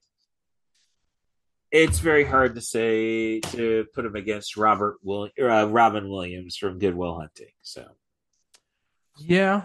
Well, that was the winner. Otherwise, you had Robert Forster from Jackie Brown, which is a great performance. But yeah, great as D'Onofrio was in this, there's not that much depth to it. It's a very kind of cartoonish villain role. It's great, but it's, I mean, that's again the supporting actor idea, I suppose. Yeah. So, Robin Williams won. Robert Forster for Jackie Brown. He's great in it, but not much. Yeah, I've seen it. I can't recall his performance. I mean, he's a good actor. I like him a lot, but I can't recall his performance exactly. Greg Kinnear for Good as It Gets. Honestly, I probably would have said Boogie Nights, but I could have taken Anthony Hopkins off for John Quincy Adams and Amistad. That's a let's respect the movie reward. Yeah. So respect the concept of the movie, not the movie itself. I don't think anybody really regards Amistad in the top 20 Spielberg movies. I'll have to go back to Screen Drafts, a podcast that ranked all of the directed movies, but there's some kind of weeds you can get into talking about the politics and the math of like whether or not someone should or should not get nominated or won, that I honestly don't care too much to wander into those weeds too often. Oh no, it's impossible to sort out. Well, as I say, it was the Ringer the Rewatchable podcast, the host Bill Simmons basically saying like we shouldn't really give the Oscars out until 5 years after the movie was made. Interesting. I like that. Give it a little time to breathe. So that's yeah. I mean, you could always start a new award show. They're all kind of made up anyway. That's true, but maybe a decade or something. I don't know. Nice, right? So number there. Where do you want to go? Because I got my, as I say, D'Onofrio worked for my notes. Good coincidence. So I'm still kind of like looking down my. So I have like I did this in two forms, in different stages. So I have kind of scene by scene notes, and then I split it up into like different aspects of the movie and characters and such. So there's not much more to say about D'Onofrio. I mean, he's great. The way he moved and stuff was very committed to that and the makeup time. But the next kind of scene, let's see. After he does the audition scene. If you can call it that. Mm-hmm. The trials getting into the MIB, and there's a note here that I want to tie back to what I was saying about the intro scene with the immigrants, where Kay is kind of indifferent to most of the immigrants. He's just looking for the alien that's right. There's another kind of line that kind of sneaks by in the scene where he's talking about the aliens that are on Earth. I think he says there's like 1,500 at any given time. Right, taxi drivers. Not as many as you think. Yeah, yeah. And there's a line that he says that I think ties back, which is he says most of them are decent enough to try to make a living. Yeah, and it's I like that kind of ethos a lot of like don't bother people. Most of them are fine because they're not right. No, nobody's causing trouble. And it kind of like we're making it for ourselves. Slashes right through the sort of red tape control of immigration services. I don't want to get too political, but like no, it's of that kind of stuff. Right. No, it's like it's the and actually it goes to something I wanted to try making a point of. I just didn't have a good idea for a note. Mm-hmm. The conversation, and it's the same scene. Like Will Smith saying, "What are you worried about? People are smart." That's the next one. The very iconic quotes. Yes, a person is smart. Like I have the quote pulled up here somewhere. Yeah. Why the big secret? People are smart. They can handle it. And a person is smart. People are dumb, panic, dangerous animals, and you know it. Know it. Yes. And 100 years ago, everybody knew the Earth was the center of the universe. Yeah. It's right. all one big paragraph. No, it goes back. You can fast forward to 2015. They're not sending their best. Mexicans are rapists, thieves. Some are good people. You're quoting Trump, I think. Yes. Yeah. Exactly. Make that clear. Right. It's not you saying that. No. Thank you. No. The context. No. Thank you very much for the context there. But you know what I'm getting at? It's like, it's not. Don't like people are very much stupid. It's like. One person feels guilty person feels weird if he can talk one other person into it, we're shagged. Yeah, there's the mob mentality that kind of comes into play, and there's some interesting points in this movie kind of around that, like keeping people from this sort of knowledge of global threats and such. Right. I'm not sure entirely what to make of that, but it's again this movie is more than just a blockbuster kind of romp to me. No, if anything. Then this is my thing about so here's my big notice. I guess you go back to the time period. Movies were getting bloated at the time. Mm-hmm. Like Jurassic Park, 2 hours. 94 was a weird year. Lion King was the number one grossing movie. But 95, Batman Forever. Why the heck is Joel Schumacher movie over 2 hours long? Mm-hmm. 96, Independence Day. America, F yeah, on that one. But again, 2 hours. Like when I think back, I was so accustomed to 2 hours bloated movies. It's kind of like I didn't even think about Men in Black being under an hour 40 minutes. That's including credits. Yeah, I think Men in Black 2 is 10 minutes shorter as well. I think it might be 144. I don't know. I may have misread that, but that I think was also one of. It was the third one. But the fact that I recently just working on this podcast, watching movies and such, I saw Monster Hunter, and I'm a Paul W.S. Anderson apologist. Sure. Apologist. I'm not saying he's good. I'm just saying. I mentioned liking Kevin Smith stuff. There's some guys who just kind of you like their stuff. I'm not an apologist for Kevin Smith. I am a. Well, I'm saying I can be sometimes. Like there's some of his like less good stuff that I still enjoy. Well, no, okay, that's entire like past the first era, like past the Chasing Amy. Well, I did. So I know I didn't ask for your approval, but it's like, you know what? I better hit my most frequent guest. Like, hey, 3 p.m. Men in Black podcast, yeah. And nobody said yes, but yeah. No, I've been working like my one of my constant guests who's been really great, Andrew TD again, at Couchman Bakes. A lot of pot humor, dare I say. Sure. I think that's implicit, but it's kind of like so Kevin Smith is just something we've been being like, yeah, we're gonna do it someday. Never just kind of going over his whole filmography essentially. Yeah. But, sorry, I interrupted. You were talking about Monster Hunter, Paul W.S. Anderson. Yes, thank you. The credits on that are at least 10 minutes long. Again, make me really like effects. Yeah, it has to be. And it's like, how much are these people getting paid besides for their IMDb? Like, yeah. Granted, most of them are Asian, and like, oh, doesn't mean they should get paid. Come on, man. Well, I mean, as somebody who works in an electronics store, it's kind of like, you know, I hear people, oh, I can't support Apple. It's like, dude, it's little fingers fixing everything. Yeah, it's hard to get away from that. Yeah, it's not just an Apple problem. Yeah, lithium mining and all that. Right. So, but I'm just saying it's like 10 minutes long. And when you think, you know, that movie should have been an hour 29, I think, in 11 minutes of trailers. I mean, credits, yeah.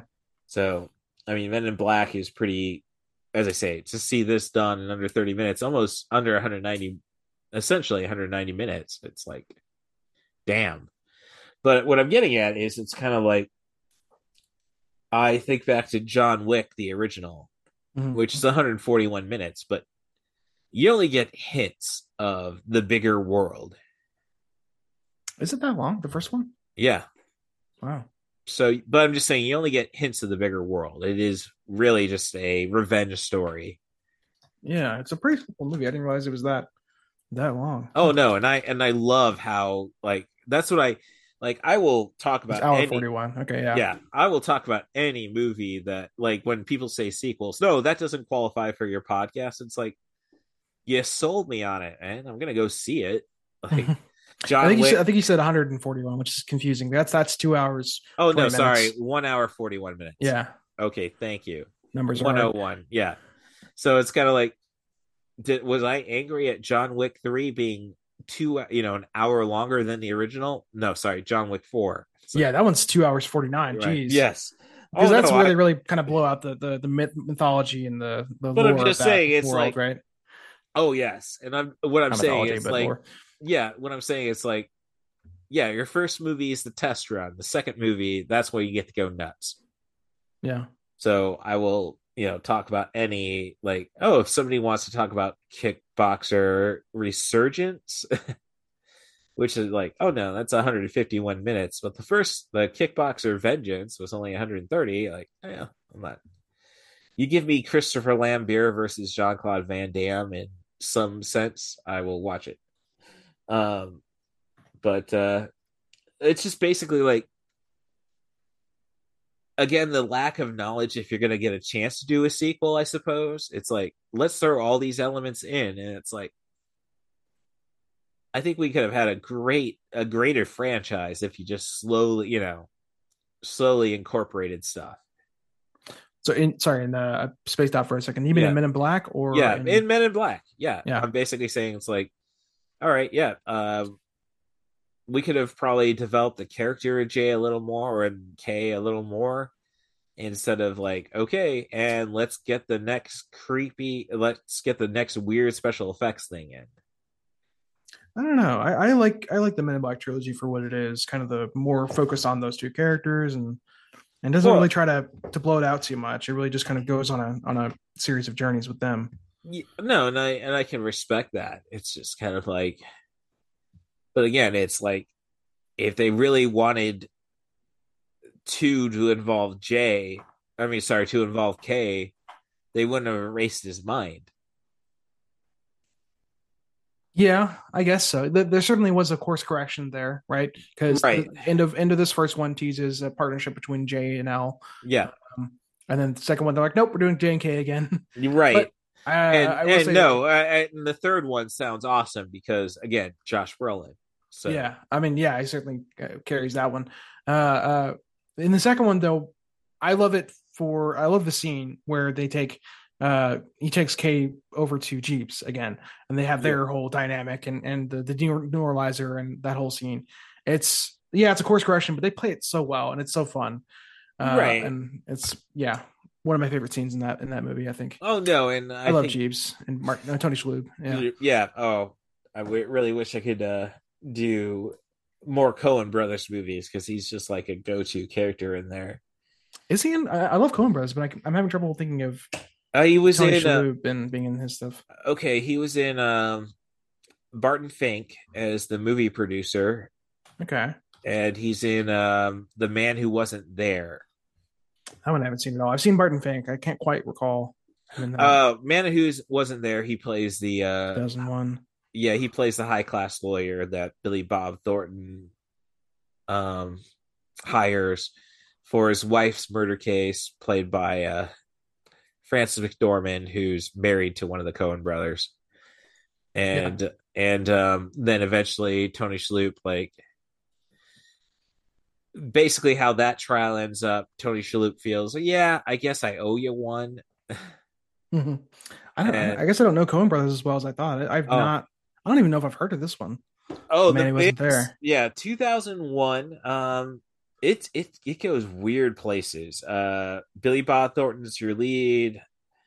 Scarlett Johansson, young Scarlett Johansson. I mean, we're talking Ghost World Johansson, who I don't know if she was even 21 at that. I mean, even 18 at that point. I say that as a big Ghost World fan. I don't know when she was born. Well, I think she was born in 83, but I was in Champaign, they have Ebert Fest every year. Because Roger Ebert attended the U of I. Okay. So I checked the lineup every year. Wish I could have done more, but my work schedule, what can I say? I have to be there for Friday's 2020. It's in April. Festival, and like they had Ghost World and they had the director Terry Schmiemoff, I believe it is. I really wish I could have done more with it because this was like going to be the debut of the Gilbert Gottfried documentary, and Gottfried was supposed to show up. Death kind of hinders everything, of course. It gets in the way, doesn't it? Yeah. So I mean, they do a lot of tribute to him in the Ghost World stuff, but just the Q&A afterwards, they had Terry Swigoff and Thora Birch for it. So, yeah. It made it sound like Scarlett Johansson may have just turned 18. Yeah. She's apparently, I looked it up. She's born in 84, so she would have been right about 17. 17, yeah. For that one. Right. So you get some creepy stuff in The Man Who Wasn't There. Grooming type stuff, not intended grooming type stuff. So I mean, but we're less conscious of it then. Well, no, we were totally conscious of it. It's just written very well. It's like, okay, Billy Bob Thornton sees he's a great pianist and tries to support her career, and then it's misinterpreted by and Billy Bob Thornton is like, no, this is not what it was meant to be. Yeah. Type stuff. So kind of weird when you think Billy Bob Thornton and then you think Angelina Jolie briefly, and that's not overly creepy except for the age difference. But wonder if there were any intended parallels between that and Star is Born, which I'm Right. not terribly Oh, familiar with, but I've seen the no, more recent. I've right. A lot of stuff like that. Um, Something that so happened. right. So yeah, to get So back on track yeah, here. D'Onofrio. Yep. And I then want to we're ask, to the sorry, real quick, how much uh, time do you have? We've been going for a while here. We're like a third oh, of the way through the movie. yeah, no, I've got 100. I see we're past the 90-minute mark, but You gotta we're edit it probably down. There's a closer lot to to edit it. down. Yeah, Right. No, don't worry about the editing. As long as you're not cursing, I'm cool. I think I cursed a little bit. I meant to ask about that, but then forgot. No, But we're looking yeah, at PG-13. So okay. and then it's more just me like logic wise. So we get one F-bomb. Yeah, I'll give you that. I'll give you it. Sure. I don't think I'll keep No, that in we mind. haven't. Nobody's used it. So Real quick tangent. There was an example of that, the F-bomb and the PG-13 that made me laugh a lot recently was Guardians 3. Oh, you haven't seen, because you haven't kept up with. no, I haven't. I mean, like when I was at C2E2, Chicago Comic Okay. and Entertainment Expo. I would say it's probably one of the big five Comic Cons in the States. Okay. You got New York, San Diego, Chicago, Certainly heard of C2E2. it. I don't keep up with the cons too much, but yeah. Right. And honestly, the people who organized it are screwing up big time because they had E3 lined up and then Yeah. couldn't figure a way to make that work. Get a Yeah. little too big eventually. Right. Yeah. No, the big one used to be Wizard World and now it's Fan Expo because again they screwed up. Yeah. Like they had plenty of trailers for like that was the only sponsored trailer they really had. So I'm watching For Guardians 3.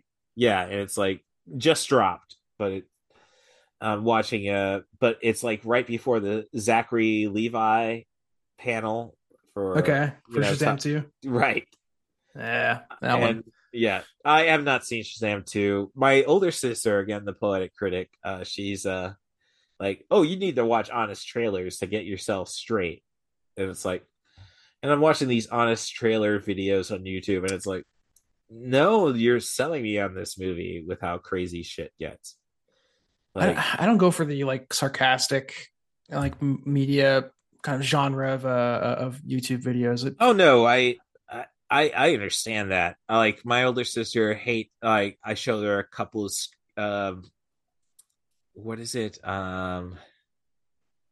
on screen. It was on screen at pitch meetings.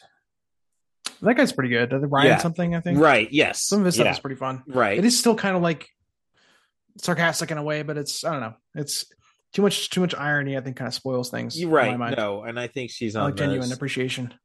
Yeah, so it gets weird. Like, oh, you'll make you say, oh, watch the Ant-Man and the Wasp Quantumania honest trailer. And it's like, no, I think you're selling him on this because how crazy it is. Yeah. So, yeah, but I'm just saying, it's like seeing the trailer for Guardians 3. It's like, okay, I guess I got to get into the MCU again, just because, and more or less because, okay, you're using "Since You've Been Gone" by Rainbow in the trailer. It's like, I don't know that one. "Since You've Been Gone" is just a track. Where's the Kelly Clarkson song or no? "Since You've Been Gone" by Rainbow. So it's from the late 70s, I believe, okay. Which fits with the aesthetic of Guardians. I don't know if I watched many of the trailers for that. Yeah, we went off a little too far on a tangent there, but I just brought it up because there's a F-bomb and I drop in that's very like a throwaway line. That's very funny. I've heard of it. And as I say, I will like basically going to C2E2, which was one of those like again, hindsight being 2020.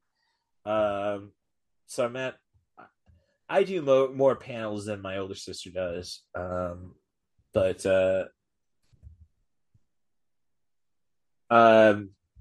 it's like, okay, I went to see the Chris Evans panel. And then the last panel that I saw was Tenoch Huerta from Black Panther 2. Yeah. He played the Namor. Yeah. Right. Yeah. So I saw his like, okay, I guess I really got to get track of it. Oh no, he's a creep. Oh. Oh, is he? Bummer. I don't know if it's ever going to amount to anything because it's still just in Mexico. So Yeah, that stuff is yeah, tricky. right. Is it? Yeah, we already addressed that.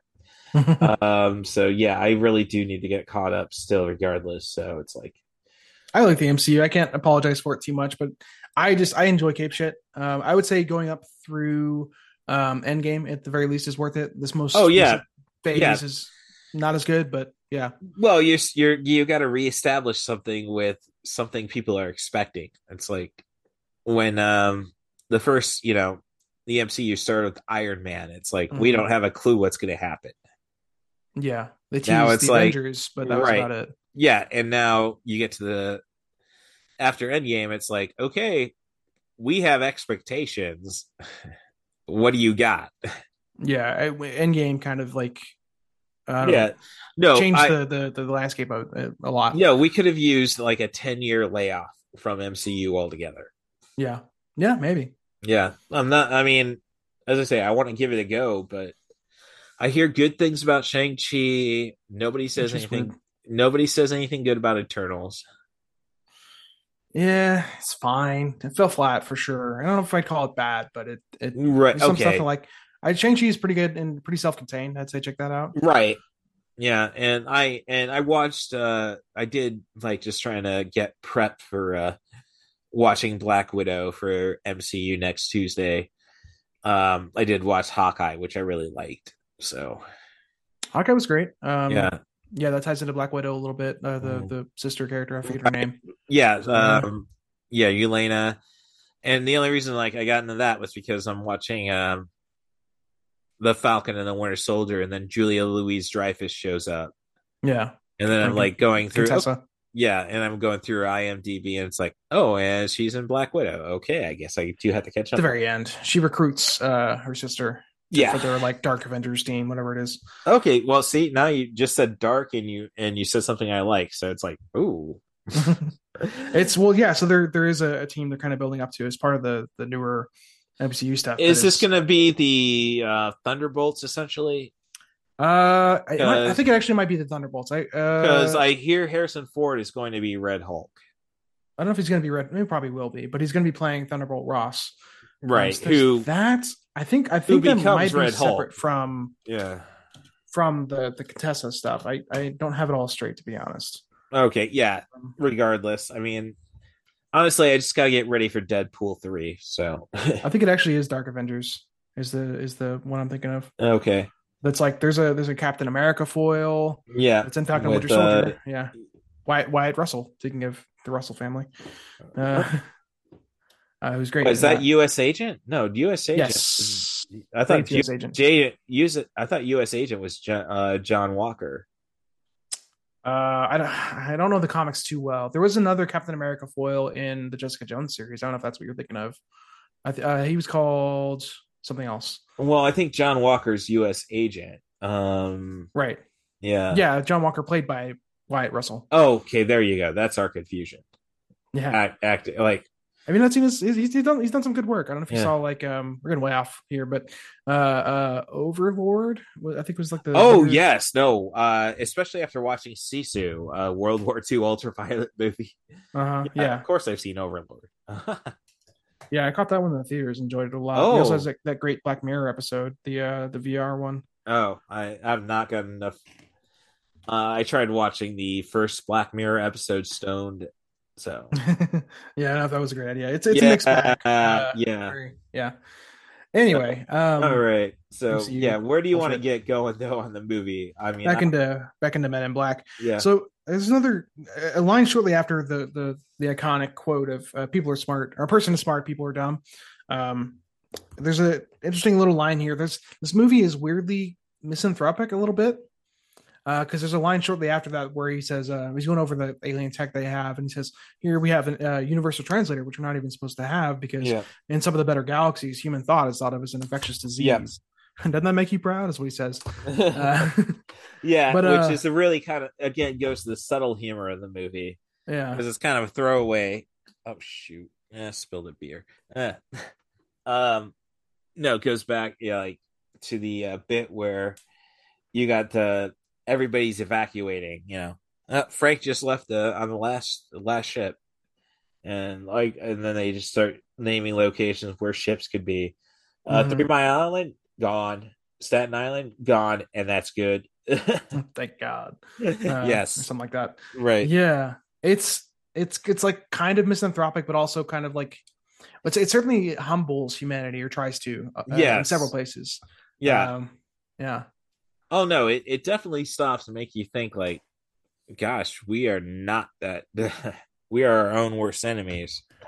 and they play a lot with scale, and I think they do it in the future movies too, or at least Men in Yeah. Black Oh no, 2. I know Men in Black 2. It's like Yeah, everything's in a locker. In this movie, we're in a everything's marble. well. Yeah.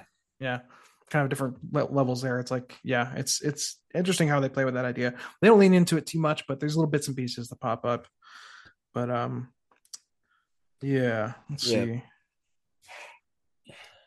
There's not a whole lot of notes I have for like kind of the middle section. There's something Oh, that that's just that's, and I think that speaks to a good movie if you don't have a lot of middle section notes. there's a lot of plotting, which is fine. Yeah. But it's just kind of how it goes. The middle section, there's like, it gets into the MIB.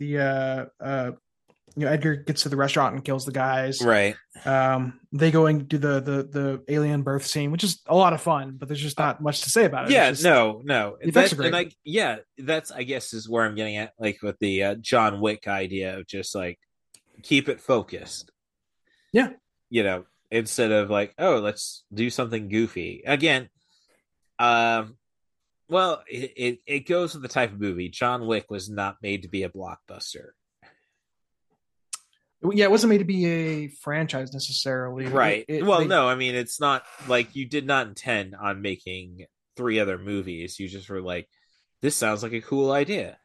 I don't know if they really even got into like the Society of Assassins stuff that the later. I think I've only seen John Wick 2, by the way, the first and second No, one. once you get to John Wick 2, when you have the excuse to bring him back into doing everything, that's when you have this entire universe really unfolded.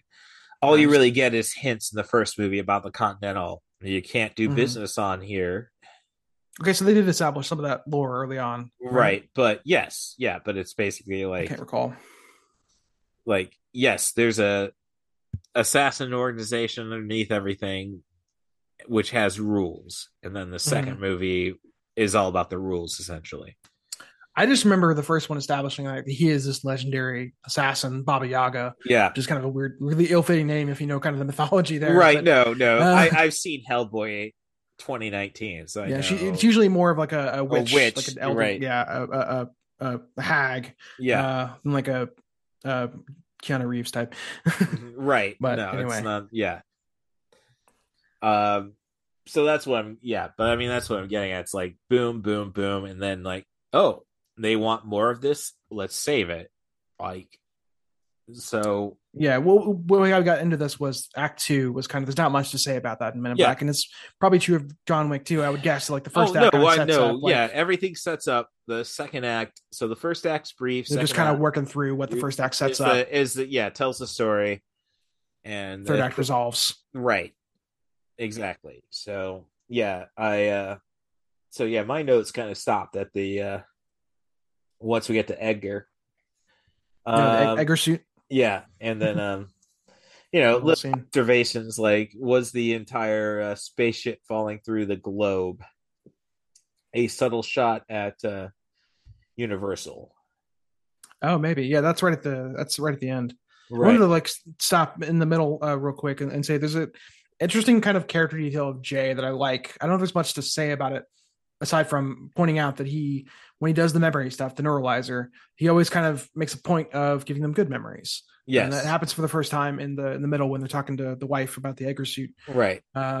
He says, and kind of, yeah, by the way, you kicked him out. Yeah. It's always played for comedy, but it's also kind of a nice character detail. Yeah. That he cares like that. I think they do it a little bit earlier whenever he's, like in the first, whenever they're in the restaurant or something. Or no, it's the jewelry store. Yeah. It's a little bit later. Right. Sorry, I got to mix You're up. Right. Just seeing the trailers go by on the credits go by on my screen. It's kind of like, yeah. How much does Will Smith owe to Stevie Wonder? Mm-hmm. Like, the Men in Black is he sampled a lot of his stuff for his, and then he did the tracks. same thing with Wild Wild West. So I'm not too familiar, but that I'm not surprised. Yeah, I mean, I guess it goes bringing in Kevin Smith. It brings back Jersey Girl in a lot of elements because that movie focuses on like the key thing is Ben Affleck screws up his career because he's trying to take care of his kid, but he has to do a 1995, setting up an event at signing at a Hard Rock for Will Smith. Mm-hmm. And it's like, what do you guys care about this guy? He's just a rapper.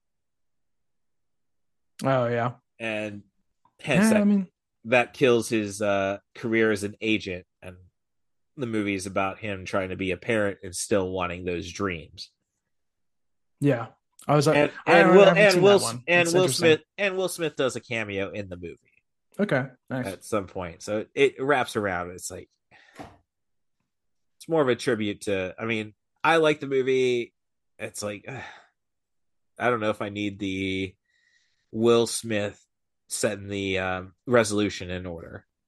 And yes, it gives us Kevin Smith directing a scene from Sweeney Todd, essentially. But maybe I should check that one out. That sounds interesting. Right? Yeah, it's and the little girl in the movie this was back in the original Bennifer days.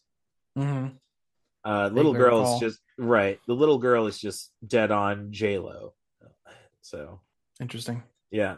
So my other note is the Rodman bit at the end.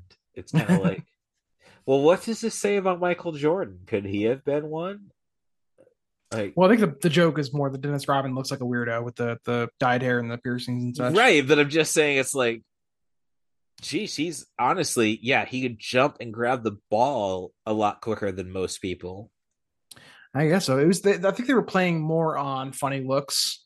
Otherwise, I know, but it's kind of like and such. Yeah. It's kind of like, oh, well, that's not much of a disguise. But then you compare him to the other NBA, like, as I say, Rodman was a prolific rebounder, but he never had triple doubles, which is rebounds, assists, and having at least 10 rebounds, assists, and points.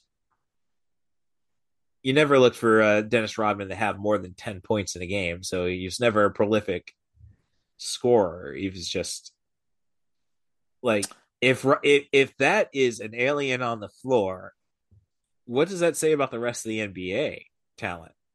Like, who are, Michael Jordan scoring 55 while wearing number 45. Like, I gotta be honest, I'm not really a basketball guy. Well, so I'm just no, and I'm not a basketball guy either. Like I mean, once you get to high school and you're a amateur wrestler, it's kind of like the best. We wore shirts. The best time to be on the basketball floor when the mats are down door to door.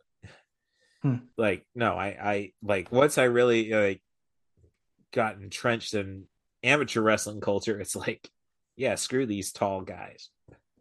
Yeah.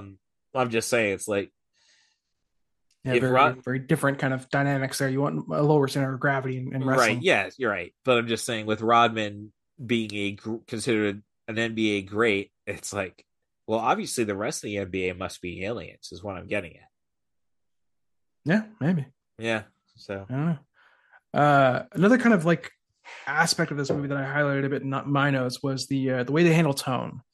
And it's very much a comedy, right? Mm-hmm. But it's a comedy with stakes. They really kind of play the global stakes pretty straight. Like, there's moments like there's the scene that they interview the farmer's wife in. It opens with they're walking in. She asks if they're FBI, and Tommy Lee Jones says, "No, ma'am, the FBI doesn't have a sense of humor." We're aware of. Or how actually no, I can't remember how that line was introduced. It's less funny. Well, it was. I think I rewound it a couple times to see the line. All right, kid, let me take you over. Like, basically, if they get the wrong impression right away, it's going to work out easier. Right. So that's what I got. She asked, "Are you here to make fun of me too?" Yeah. I found the quote online. And she says, "No, man. We at the FBI do not have a sense of humor. May we come in?" Yeah. Yeah. So a very funny joke, kind of opening that scene, and then the scene ends as they're leaving, and he's figured out that it's a bug, right? Right. And Tommy Lee Jones is a great actor, and like he kind of shows it in the scene where he plays it very, very seriously. Let's see, I have it written down here. Oh no, my handwriting sucks though. Sorry. He says there's a bug in play, so we check the works. Yeah. Like, very seriously, like people are dying, so we start there. Right. And I that's another aspect of this movie that I like a lot. The way that they go between pretty well, like transition between the more comedic and serious tones. Honestly, that made me think of Demolition Man for a moment there. That's a great movie. Yeah, where they bring up like, how are we gonna find Simon Phoenix? Well, let's eat. Eventually, the police chief says, who hates Stallone's character. Well, we'll just have to go and look at the board. Once we get the next murder, death, kill, we know where they're at. And then Stallone's character is like, "That's a good idea." Yeah, I don't remember that. I think I've seen that movie like once or twice. I like it a lot. Yeah, and it definitely had similar vibes. Right. It's I mean, it definitely doesn't have a strong narrative, which is the strong, it's like, we're here to see Wesley Snipes and still like that's kind of the beauty, I guess you'd say, of MIB. It's kind of like, all right, we got two great actors at the peak of their game. Tommy Lee Jones, 4 years removed from The Fugitive. Will Smith is just, knocked it out with Independence Day. He was the biggest star on television.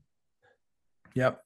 So, and they work very well as a duo, and their chemistry, like that duo certainly carries these movies. Oh, and yeah. Very interestingly, in Men in Black 3, it's mostly Will Smith and Josh Brolin, as we've talked about. Right. Oh no, they created strong characters first. Yeah.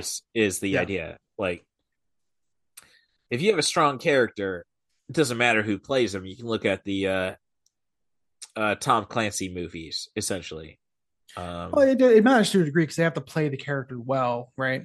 Well, that's true, but when you had Alec Baldwin to start and then you replace him with Harrison Ford, it's like, I'm not familiar with those. Sorry. So we're talking the Hunt for Red October, Patriot Games, and Clear and Present Danger, and then there was the Affleck attempt at it. So is it a series of Tom Clancy novels? Jack Ryan is the character. Okay, were those all Jack Ryan stories? I don't get into that kind of those stories as much. So I've heard of Jack Ryan. There's more Jack recent Ryan. adaptations. So yeah, Jack Ryan has a show on Amazon Prime. Okay, yeah. So where it's John Krasinski, yeah. Thank you. Jim from The Office. Right. Okay. I was not an Office guy. Not a TV guy for the most part. Yeah, fair enough. I'm not big into The Office either, but that's his best role. Yes. Yeah.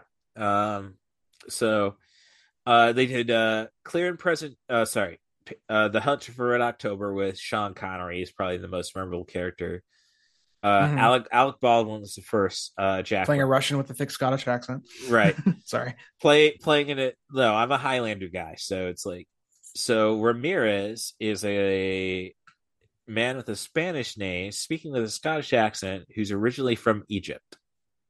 Oh, is that what it was? In Highlander. Highlander, yes. Yeah, they didn't really care about that stuff as much in those days. Right. No, oh gosh, no. I was talking. I'm not sure it mattered all that much in the end. But but I was talking with one of my best friends after a trivia night. We're drinking. Mm-hmm. We're on opposite trivia. We're on opposing trivia teams, so it's kind of furthers our dynamic.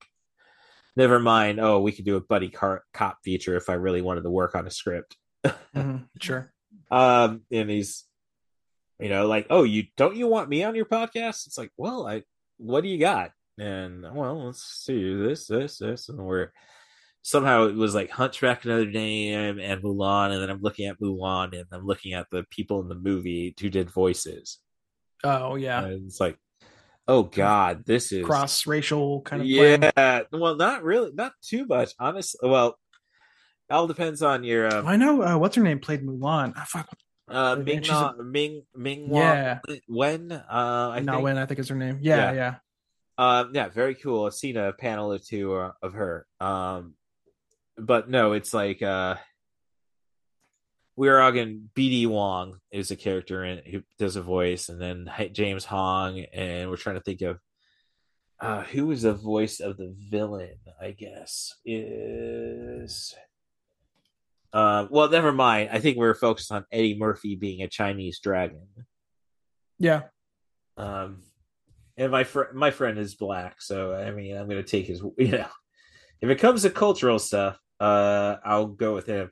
Oh, Miguel Ferreira is the villain. Shan Yu. Yeah, and he's love Miguel Ferrer. Yeah, rest in peace. Mm-hmm. And it's kind of weird to say my favorite role of his is RoboCop still. Yeah. Oh, I don't remember him being in that. He's the guy who creates RoboCop, essentially. Okay.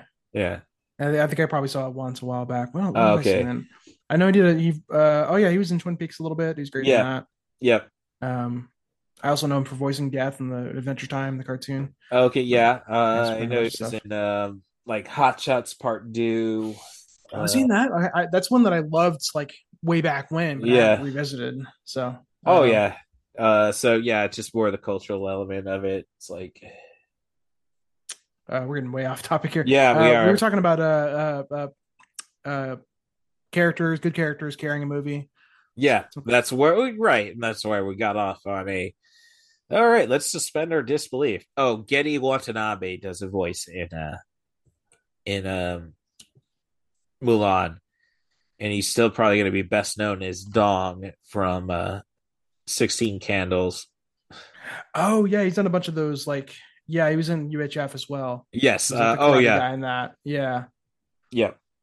Cooney. I don't know. I can't. That's sad that I can't think about it because it's Cooney. Yeah. Yeah. Stupid. He's definitely done some of this. Stupid. Yeah. He's done more the cartoonish kind of right. Yeah. I guess stereotypical roles. I mean, right. Like but as I say, I mean, I'm going through it. It's like, okay, yeah, we're getting me and my buddy are getting offended at, well, I kind of defended it because it was a concept in since Miguel Ferreira is a Hispanic name. Oh, Pat Morita is the Emperor. That was another element. Like, gosh, did you guys try selling this to the Chinese ahead of time? Yeah, I don't know. The entire, war crimes. Like, recently watched Sizu, and it's like, oh, I'd love to see a Chinese take on this. Like, oh, the Japanese destroyed everything type thing. Let's get ultra violent with that. Sure. Yeah. So yeah, just ignore the voice cast, I guess, on Mulan. I've not seen the live action one, so yeah, I didn't bother with that. Yeah, but what we're getting at is, you got great characters, and kind of like they can carry a movie. I mean, it's like, yeah, I mean, as I say, this is Ghostbusters with aliens. Yeah, and yeah, all the characters are pretty sound in Ghostbusters. What's funny is then this formula was then taken and they tried to adapt it into a ghost thing in RAPD, and it fell completely flat. Oh god, I don't even want to. No, did a podcast on that. Don't want to think about that further. Never watched it myself. I've seen clips and stuff, and I can tell it's not worth the time necessarily. Right, and then never mind. Kevin Bacon half asses the Boston accent. Oh really? I like Kevin Bacon, but yeah, I could see people phoning in that movie. Yeah. Oh no, I it wasn't until Deadpool where it's basically that I fully acknowledge that, Ryan Reynolds is nothing more than a cynical asshole. Maybe that's why I'm envious of him, because I might just be nothing more than a cynical asshole. But I always got upset, like, why was he Van Wilder? You couldn't find a comic actor to play that? Yeah. I mean, yeah, Van Wilder's an interesting thing to get into, not to Yeah, no, that's tangent. another. You're right. That's a yeah. No, Bert Kreischer is based on his life, right? Oh yeah, no, I got to see the machine. I don't know Yeah. why it's nearly 2 hours, but I do need to see it. I didn't know about that for a while. I saw it like pop up. I think I saw it pop up in a theater, like, and I saw the poster for it. And I was like, "What the fuck, Mark Hamill's this? Like, how did Bert Kreischer get Mark Hamill?" Yeah, no, that's the biggest. Yeah. That's the biggest reason I got to see it. Is like Mark Hamill being Mark Hamill. Like the first when I started 90 for Chill, the website, like it was just blogs and such, and then like so I did a breakdown of what I discovered in 2019. And my number one movie was Brigsby Bear, which Mark Hamill's. Man. Yeah, it's tough to explain. It's basically a kid. Did I see that? I don't think I saw that. All right, kid gets gets stolen when he's born by two weird scientists.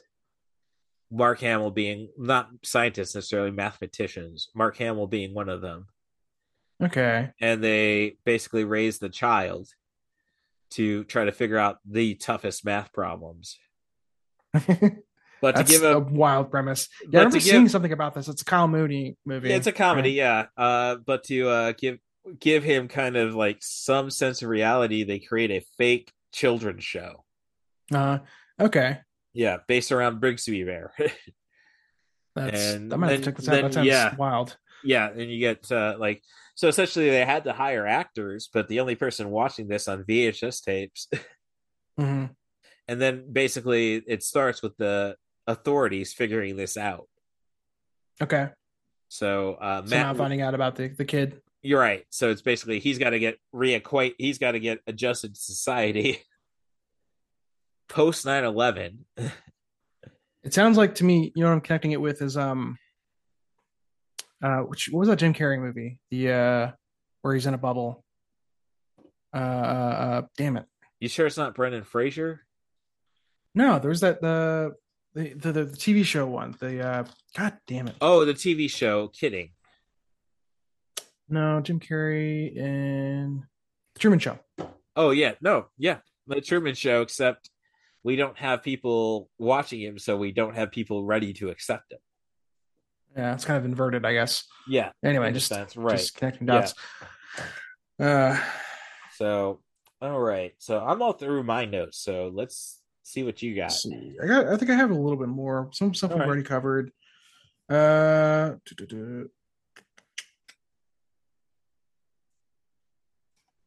Talked about Edgar. Pretty much covered him, I think. Just the way that they had the makeup kind of decay across the movie was great. No, again, there are no running zombies. Oh, yeah. And then another thing kind of about the way they play with tone I thought was really funny was where they really kind of mixed it in a single frame was, I don't know if you caught it because it's only there for a couple seconds or maybe a second, but whenever they're getting a message from the Archelians saying deliver the galaxy or we'll destroy you. Sorry. Yeah. And then that's quickly like covered up by a timer, but I just thought that I caught that this time. I don't know if I've caught it on previous watches, to be honest. Well, I thought that was hilarious. Yeah, I think I've known the movie well enough that it's kind of like I'm ready. I'm looking for the subtle stuff again. Like, yeah. So no, I did catch that. It's like, yeah. I mean, I don't know. Maybe it's for me being a customer service professional for the last 20 years. It's kind of like, hey, as long as you apologize, I mean, people know you're trying. So, yeah, good on the Archelians. Archelians. Yeah, I mean, and it makes sense. It's a good joke, but also it kind of makes sense because they probably don't want to destroy the Earth. Right, exactly. But they've established the stakes of like, if this bug gets this energy source, just kind of a throwaway line, but apparently that's what it is to him. Right. Gonna, like, that was the biggest catch thing was why did they want a little galaxy? Like, subatomic energy is the line from Frank. Yeah. The pug, which we haven't talked about, but Frank the pug is a lot of fun. Oh, yes. This weird kind of like not animatronic, it's an actual pug, but they have a guy voicing him. Right. No, I tried to look up who's voicing the guy, who was the actor. It's only credits aside somewhere. from him. Yeah, I know, but it's a little trickier than you'd like to think. It looks like Richard O'Brien from Rocky Horror, but Oh, interesting. Yeah, I'm not familiar with the voice actor for that. oh, the voice actor, no, I couldn't tell you anything about. Like, but yeah, it's I don't know. It kind of makes you wonder about certain disguises aliens are using, though. It's like, Yeah, they show some different ones throughout like what another thing I wanted to highlight, another Rick Baker effect was the alien in the head of the jewelry store guy, yeah, Rosenberg, I think. That I thought was right. very, very well done. I Oh, think yeah. how they did that was they played with scale a little bit. I think they scaled that up to get the like detail in that effects, because I don't think that was the size of a head, but like the way that they cut it was it kind of tricked you into thinking that it was this tiny, Yeah. real alien.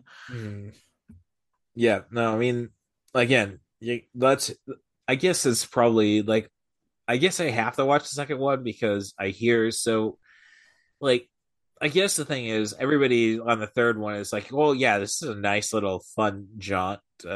Josh Brolin doing Tommy Lee Jones. And Jermaine Clement is great as the villain. It's a lot of fun. Well, there you go. I'm sorry. Like again, you wouldn't know about it in 2012. You know, Jermaine Clement was I think Flight of the Conchords was right, but I'm just saying it's like Flight of the Conchords is one of those famous series that's like, no, we're only going to do 2 seasons. I don't have anything more to write for this character. Yeah. So did it only go 2 seasons? I didn't really keep up with it. Maybe 3. I don't know, but they like, yeah, no, I don't have anything more to say. It's kind of like the British Office. It's like, really? Do you expect us to in and out? Yeah, turn 12 episodes into. I don't even want to think about how long the American Office was. So, yeah, I like that when shows kind of know when to get out and be done with it. Right. It can be tedious whenever they just go on forever. It's like, yeah. Oh no. I mean, The Simpsons. Geesh. Mm-hmm. Yeah. And I hate to say that because like, oh, did you see this bit from a Simpsons episode in 2012? It's like, well, goddamn, that's genius. But no, after the movie, definitely, there's nothing more to the series. Right. So yeah. That said, I've been getting into It's Always Sunny in Philadelphia lately, and that's one that is I think the longest running live action sitcom. Yes, it is. And I'm still kind of early on. I'm in like season 5, but I like that show a lot. We'll see how. I know a lot of people who love it. My trivia team, it helps. Like, basically, like the 6 questions second round is always a television show, and it's like, I don't know. I don't watch a lot of TV, so not that great. But usually, it's something current. I mean, we had a Seinfeld question this week, but yeah, that's not current. But yeah. Otherwise, it's Always Sunny in Philadelphia. Or maybe like Parks and Rec, like that. Parks and Rec area of comedies. Right. It's like, I couldn't help you, but Game of Thrones, yeah, obviously. Oathkeeper is the sword, like, but yeah. Well, all right. Any other notes you got that you want to address? I mean, they have other little things. One kind of somewhat meaty topic I could maybe get into here is so we talked about the chemistry between Will Smith and Tommy Lee Jones, K and J, or J and K respectively, and they certainly in individual scenes there's kind of a comedy, a double act there, right, where there's a straight man and a funny man. Do you think I think maybe I'm reading it wrong, but I think they switch roles sometimes. Do you think they're consistent in that, or what do you think? Well, there's not a lot of opportunities for Smith to take the lead. I think it is like he's always reacting, right? Because he's the new guy. Yeah, so he doesn't really get to play the straight man too often in the movie. I can see points like the entire bit where it's like, "Hey, give me 5 minutes to talk to her," and instead of you just waving your brain scrambler and giving her leukemia. Yeah. So I mean, there's points where he knows he's supposed to be a guy. So it really breaks down to, would Tommy Lee Jones get past the innuendo bit? Oh, what do you mean? So whenever they're flirting. Well, you'd say Will Smith thinks he's flirting. It's like, but she's trying to tell him there's an alien kind of pointing a gun at her. Right, exactly. Yeah. So that would have really been the test if Tommy Lee Jones could have got basically it's more of a decision. So whenever Will Smith tries to be the straight guy, it fails. Yeah, I would say. I enjoy when they kind of, maybe they don't switch fully, but they kind of break the template a little bit, and a couple of scenes come to mind. Specifically is whenever they're interviewing Frank the pug, and Tommy Lee Jones is sitting there shaking him, and it's very comedic, very silly. No, that's good cop, bad cop, essentially. Oh yeah, good point. They kind of switch into that in that scene. Yeah, right. And you could say that even with Jeeves. Oh yeah, that's definitely good cop, bad cop, very much so. I love that scene. Just the dynamic between Jeeves and the two different guys that at that point know each other. No, I mean as a 17-year-old kid, I didn't catch hey, so I hear you're making extra money, Jeeves. Yeah. Oh yeah, I'm a crack dealer on the side, but I love the hours here. Yeah. Jesus, so good. The other one that came to mind, it's a little bit different, and it's kind of a quick little scene, but whenever they're in the tunnel and Tommy Lee Jones is blasting Elvis and singing along, and being kind of fun in that light in that way, and Will Smith is tumbling around the car. Elvis is dead. Elvis is not dead. He just went home. Yeah. Yeah. I mean, that really sells the concept that we need. Again, I think about me being a big horror guy. Like, I loved when there was a Saw movie every year. Mm-hmm. I could care less about the quality. Sure. I just love the idea that we're gonna do this. That's how I am with the MCU, to be honest. I'm like, I'll take it. I like it. Oh no, and that's great. I don't know why. And no, when you say that, it's kind of like, well, why did I flake out? Like, I should just be appreciating this. Yeah, regardless of quality. It's. Well, no, I know, but I'm just saying, like, if Eternals, that's a big one I gotta watch, just because, like, how are you really going to incorporate this shit into the MCU?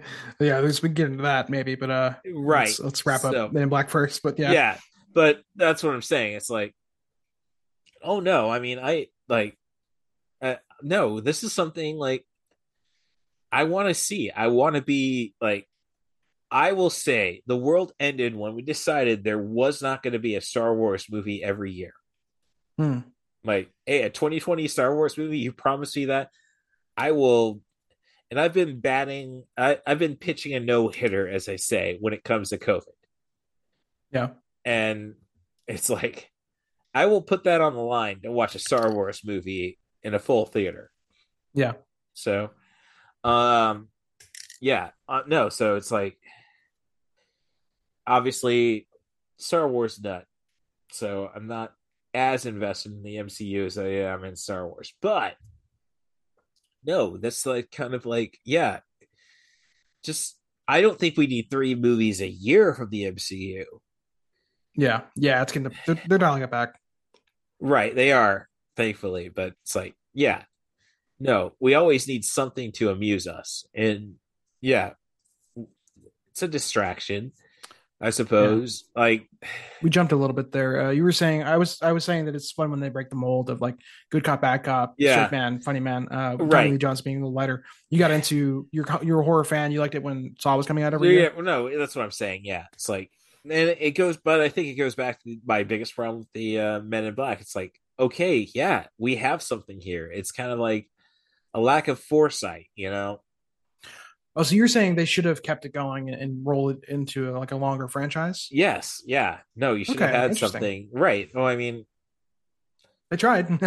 Well, with international. But again, it's kind of like, well, okay, so that's what, 2020, so 8 years after the final of the trilogy. It's like, no, this is, you gotta strike when the iron is hot. Yeah, it was 97, 2002, and then 2012. Yeah. Yeah, 5 years, 10 years. Right. Yeah, it's like Interesting no, timing. like yeah. I think a lot of it might be though that when we talk about legacy sequels, like you can't have that kind of like when's the sequel coming out type feel, I suppose. Like Blade Runner. Hmm. Nobody asks when the sequel is coming out, and we should have. It's a brilliant film, Yeah, but kind of spawned or helped spawn the cyberpunk genre. I mean, right. So, but when we're told we're getting it in 2019, 2018, it's like, yeah, okay, now I have to do some editing. That's my fault. I kept track.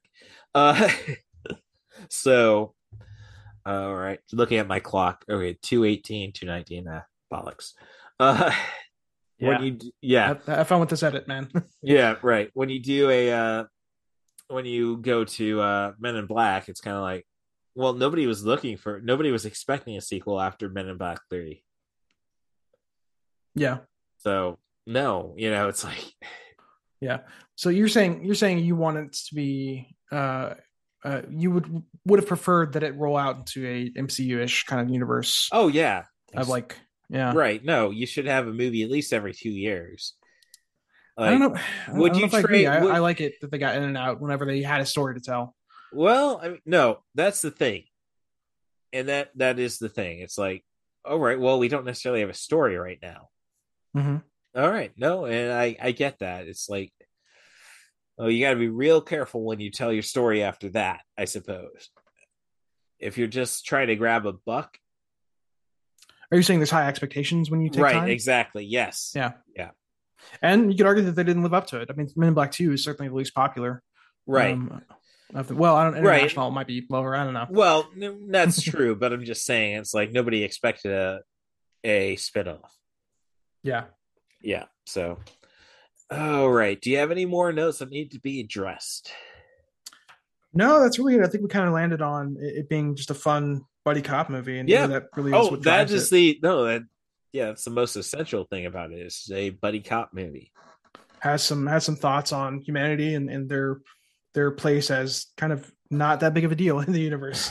Makes more sense than the Rush Hour franchise. Yeah. Lots of good chemistry and good effects, and yep. I don't know. Oh, no, great effects. Yeah. Great effects. Yeah. Not even good. Great. I mean, just phenomenal. Yep. And the fact that they hold up after 26 years is absolutely remarkable. Mm-hmm. So. All right. Yeah. Okay. So do you got anything to plug? No, as you noted earlier on, I'm not really online all that much. I might maybe I'll wrap up a little bit if I want to get more into this kind of thing. But for now, I'm just kind of around. I have an account on Mastodon, but I don't really post anything there. Right. So. No, I know you're on Discord. Yeah. Yeah, there's so many weird things that the far right got to before everything. It's like, do I really want to go? Like, I can't make sense about a lot of it. So, no, I hear you there, but thank you very much for the conversation. Love to have you back on if you ever got the time. Yeah. Sure. So yeah. Otherwise, you can find this on the 90 for Chill the podcast with Cat Bus Russ. My Twitter account is at Cat Bus Russ. You can find me on Mastodon at Russ Stevens at Mastodon.social, but I think they do kind of shorten it. They're getting better on Mastodon. Yeah. It will be a better place. Screw Zuckerberg and screw his threads. Yeah. But otherwise, you want to be on the show, just send an email to russthebus07@gmail.com. That's RUSSTHEBUS07@gmail.com. Offer me a movie, a theme, a director, an actor. Try to focus on sub 100-minute material, but I can make anything work if you're willing to put the time in. Rate and subscribe on your favorite podcast apps. I'm an Apple guy myself. I will reciprocate said reviews. Username is the Scoop Staley. 5 stars is what I'm looking for. Be as honest as you want in the text, though. Otherwise, talk trash about it at Cat Bus Russ. And I just got to thank Stacia Harden for keeping an eye on my ass for the last 19 years. And I hope she's hugging the hell out of little Skimbleshanks, the one-eared angel. So, yeah. If anything, I guess thinking about the bigger universe thing, thinking about my best friend and my second favorite cat. I still have my first cat, the queen cat Ava. But thinking about them still being around makes me think there might be something grander to this universe. So, any last words from you, Sam? No, thanks for having me on. It was Well, fun. thank you again. Yeah, as I say, I'm always going to be looking for people. So, Yeah, you feel in the mood, got a movie, hit me up. I'm always up for Porco Rosso. I will say that. I might do that. Maybe I'll just give it a watch sometime and take some notes. We'll see. All right, cool. Just let me know. So, thanks again for coming to 90 for Chill the podcast, and have yourselves a good week. Can I hear a wahoo?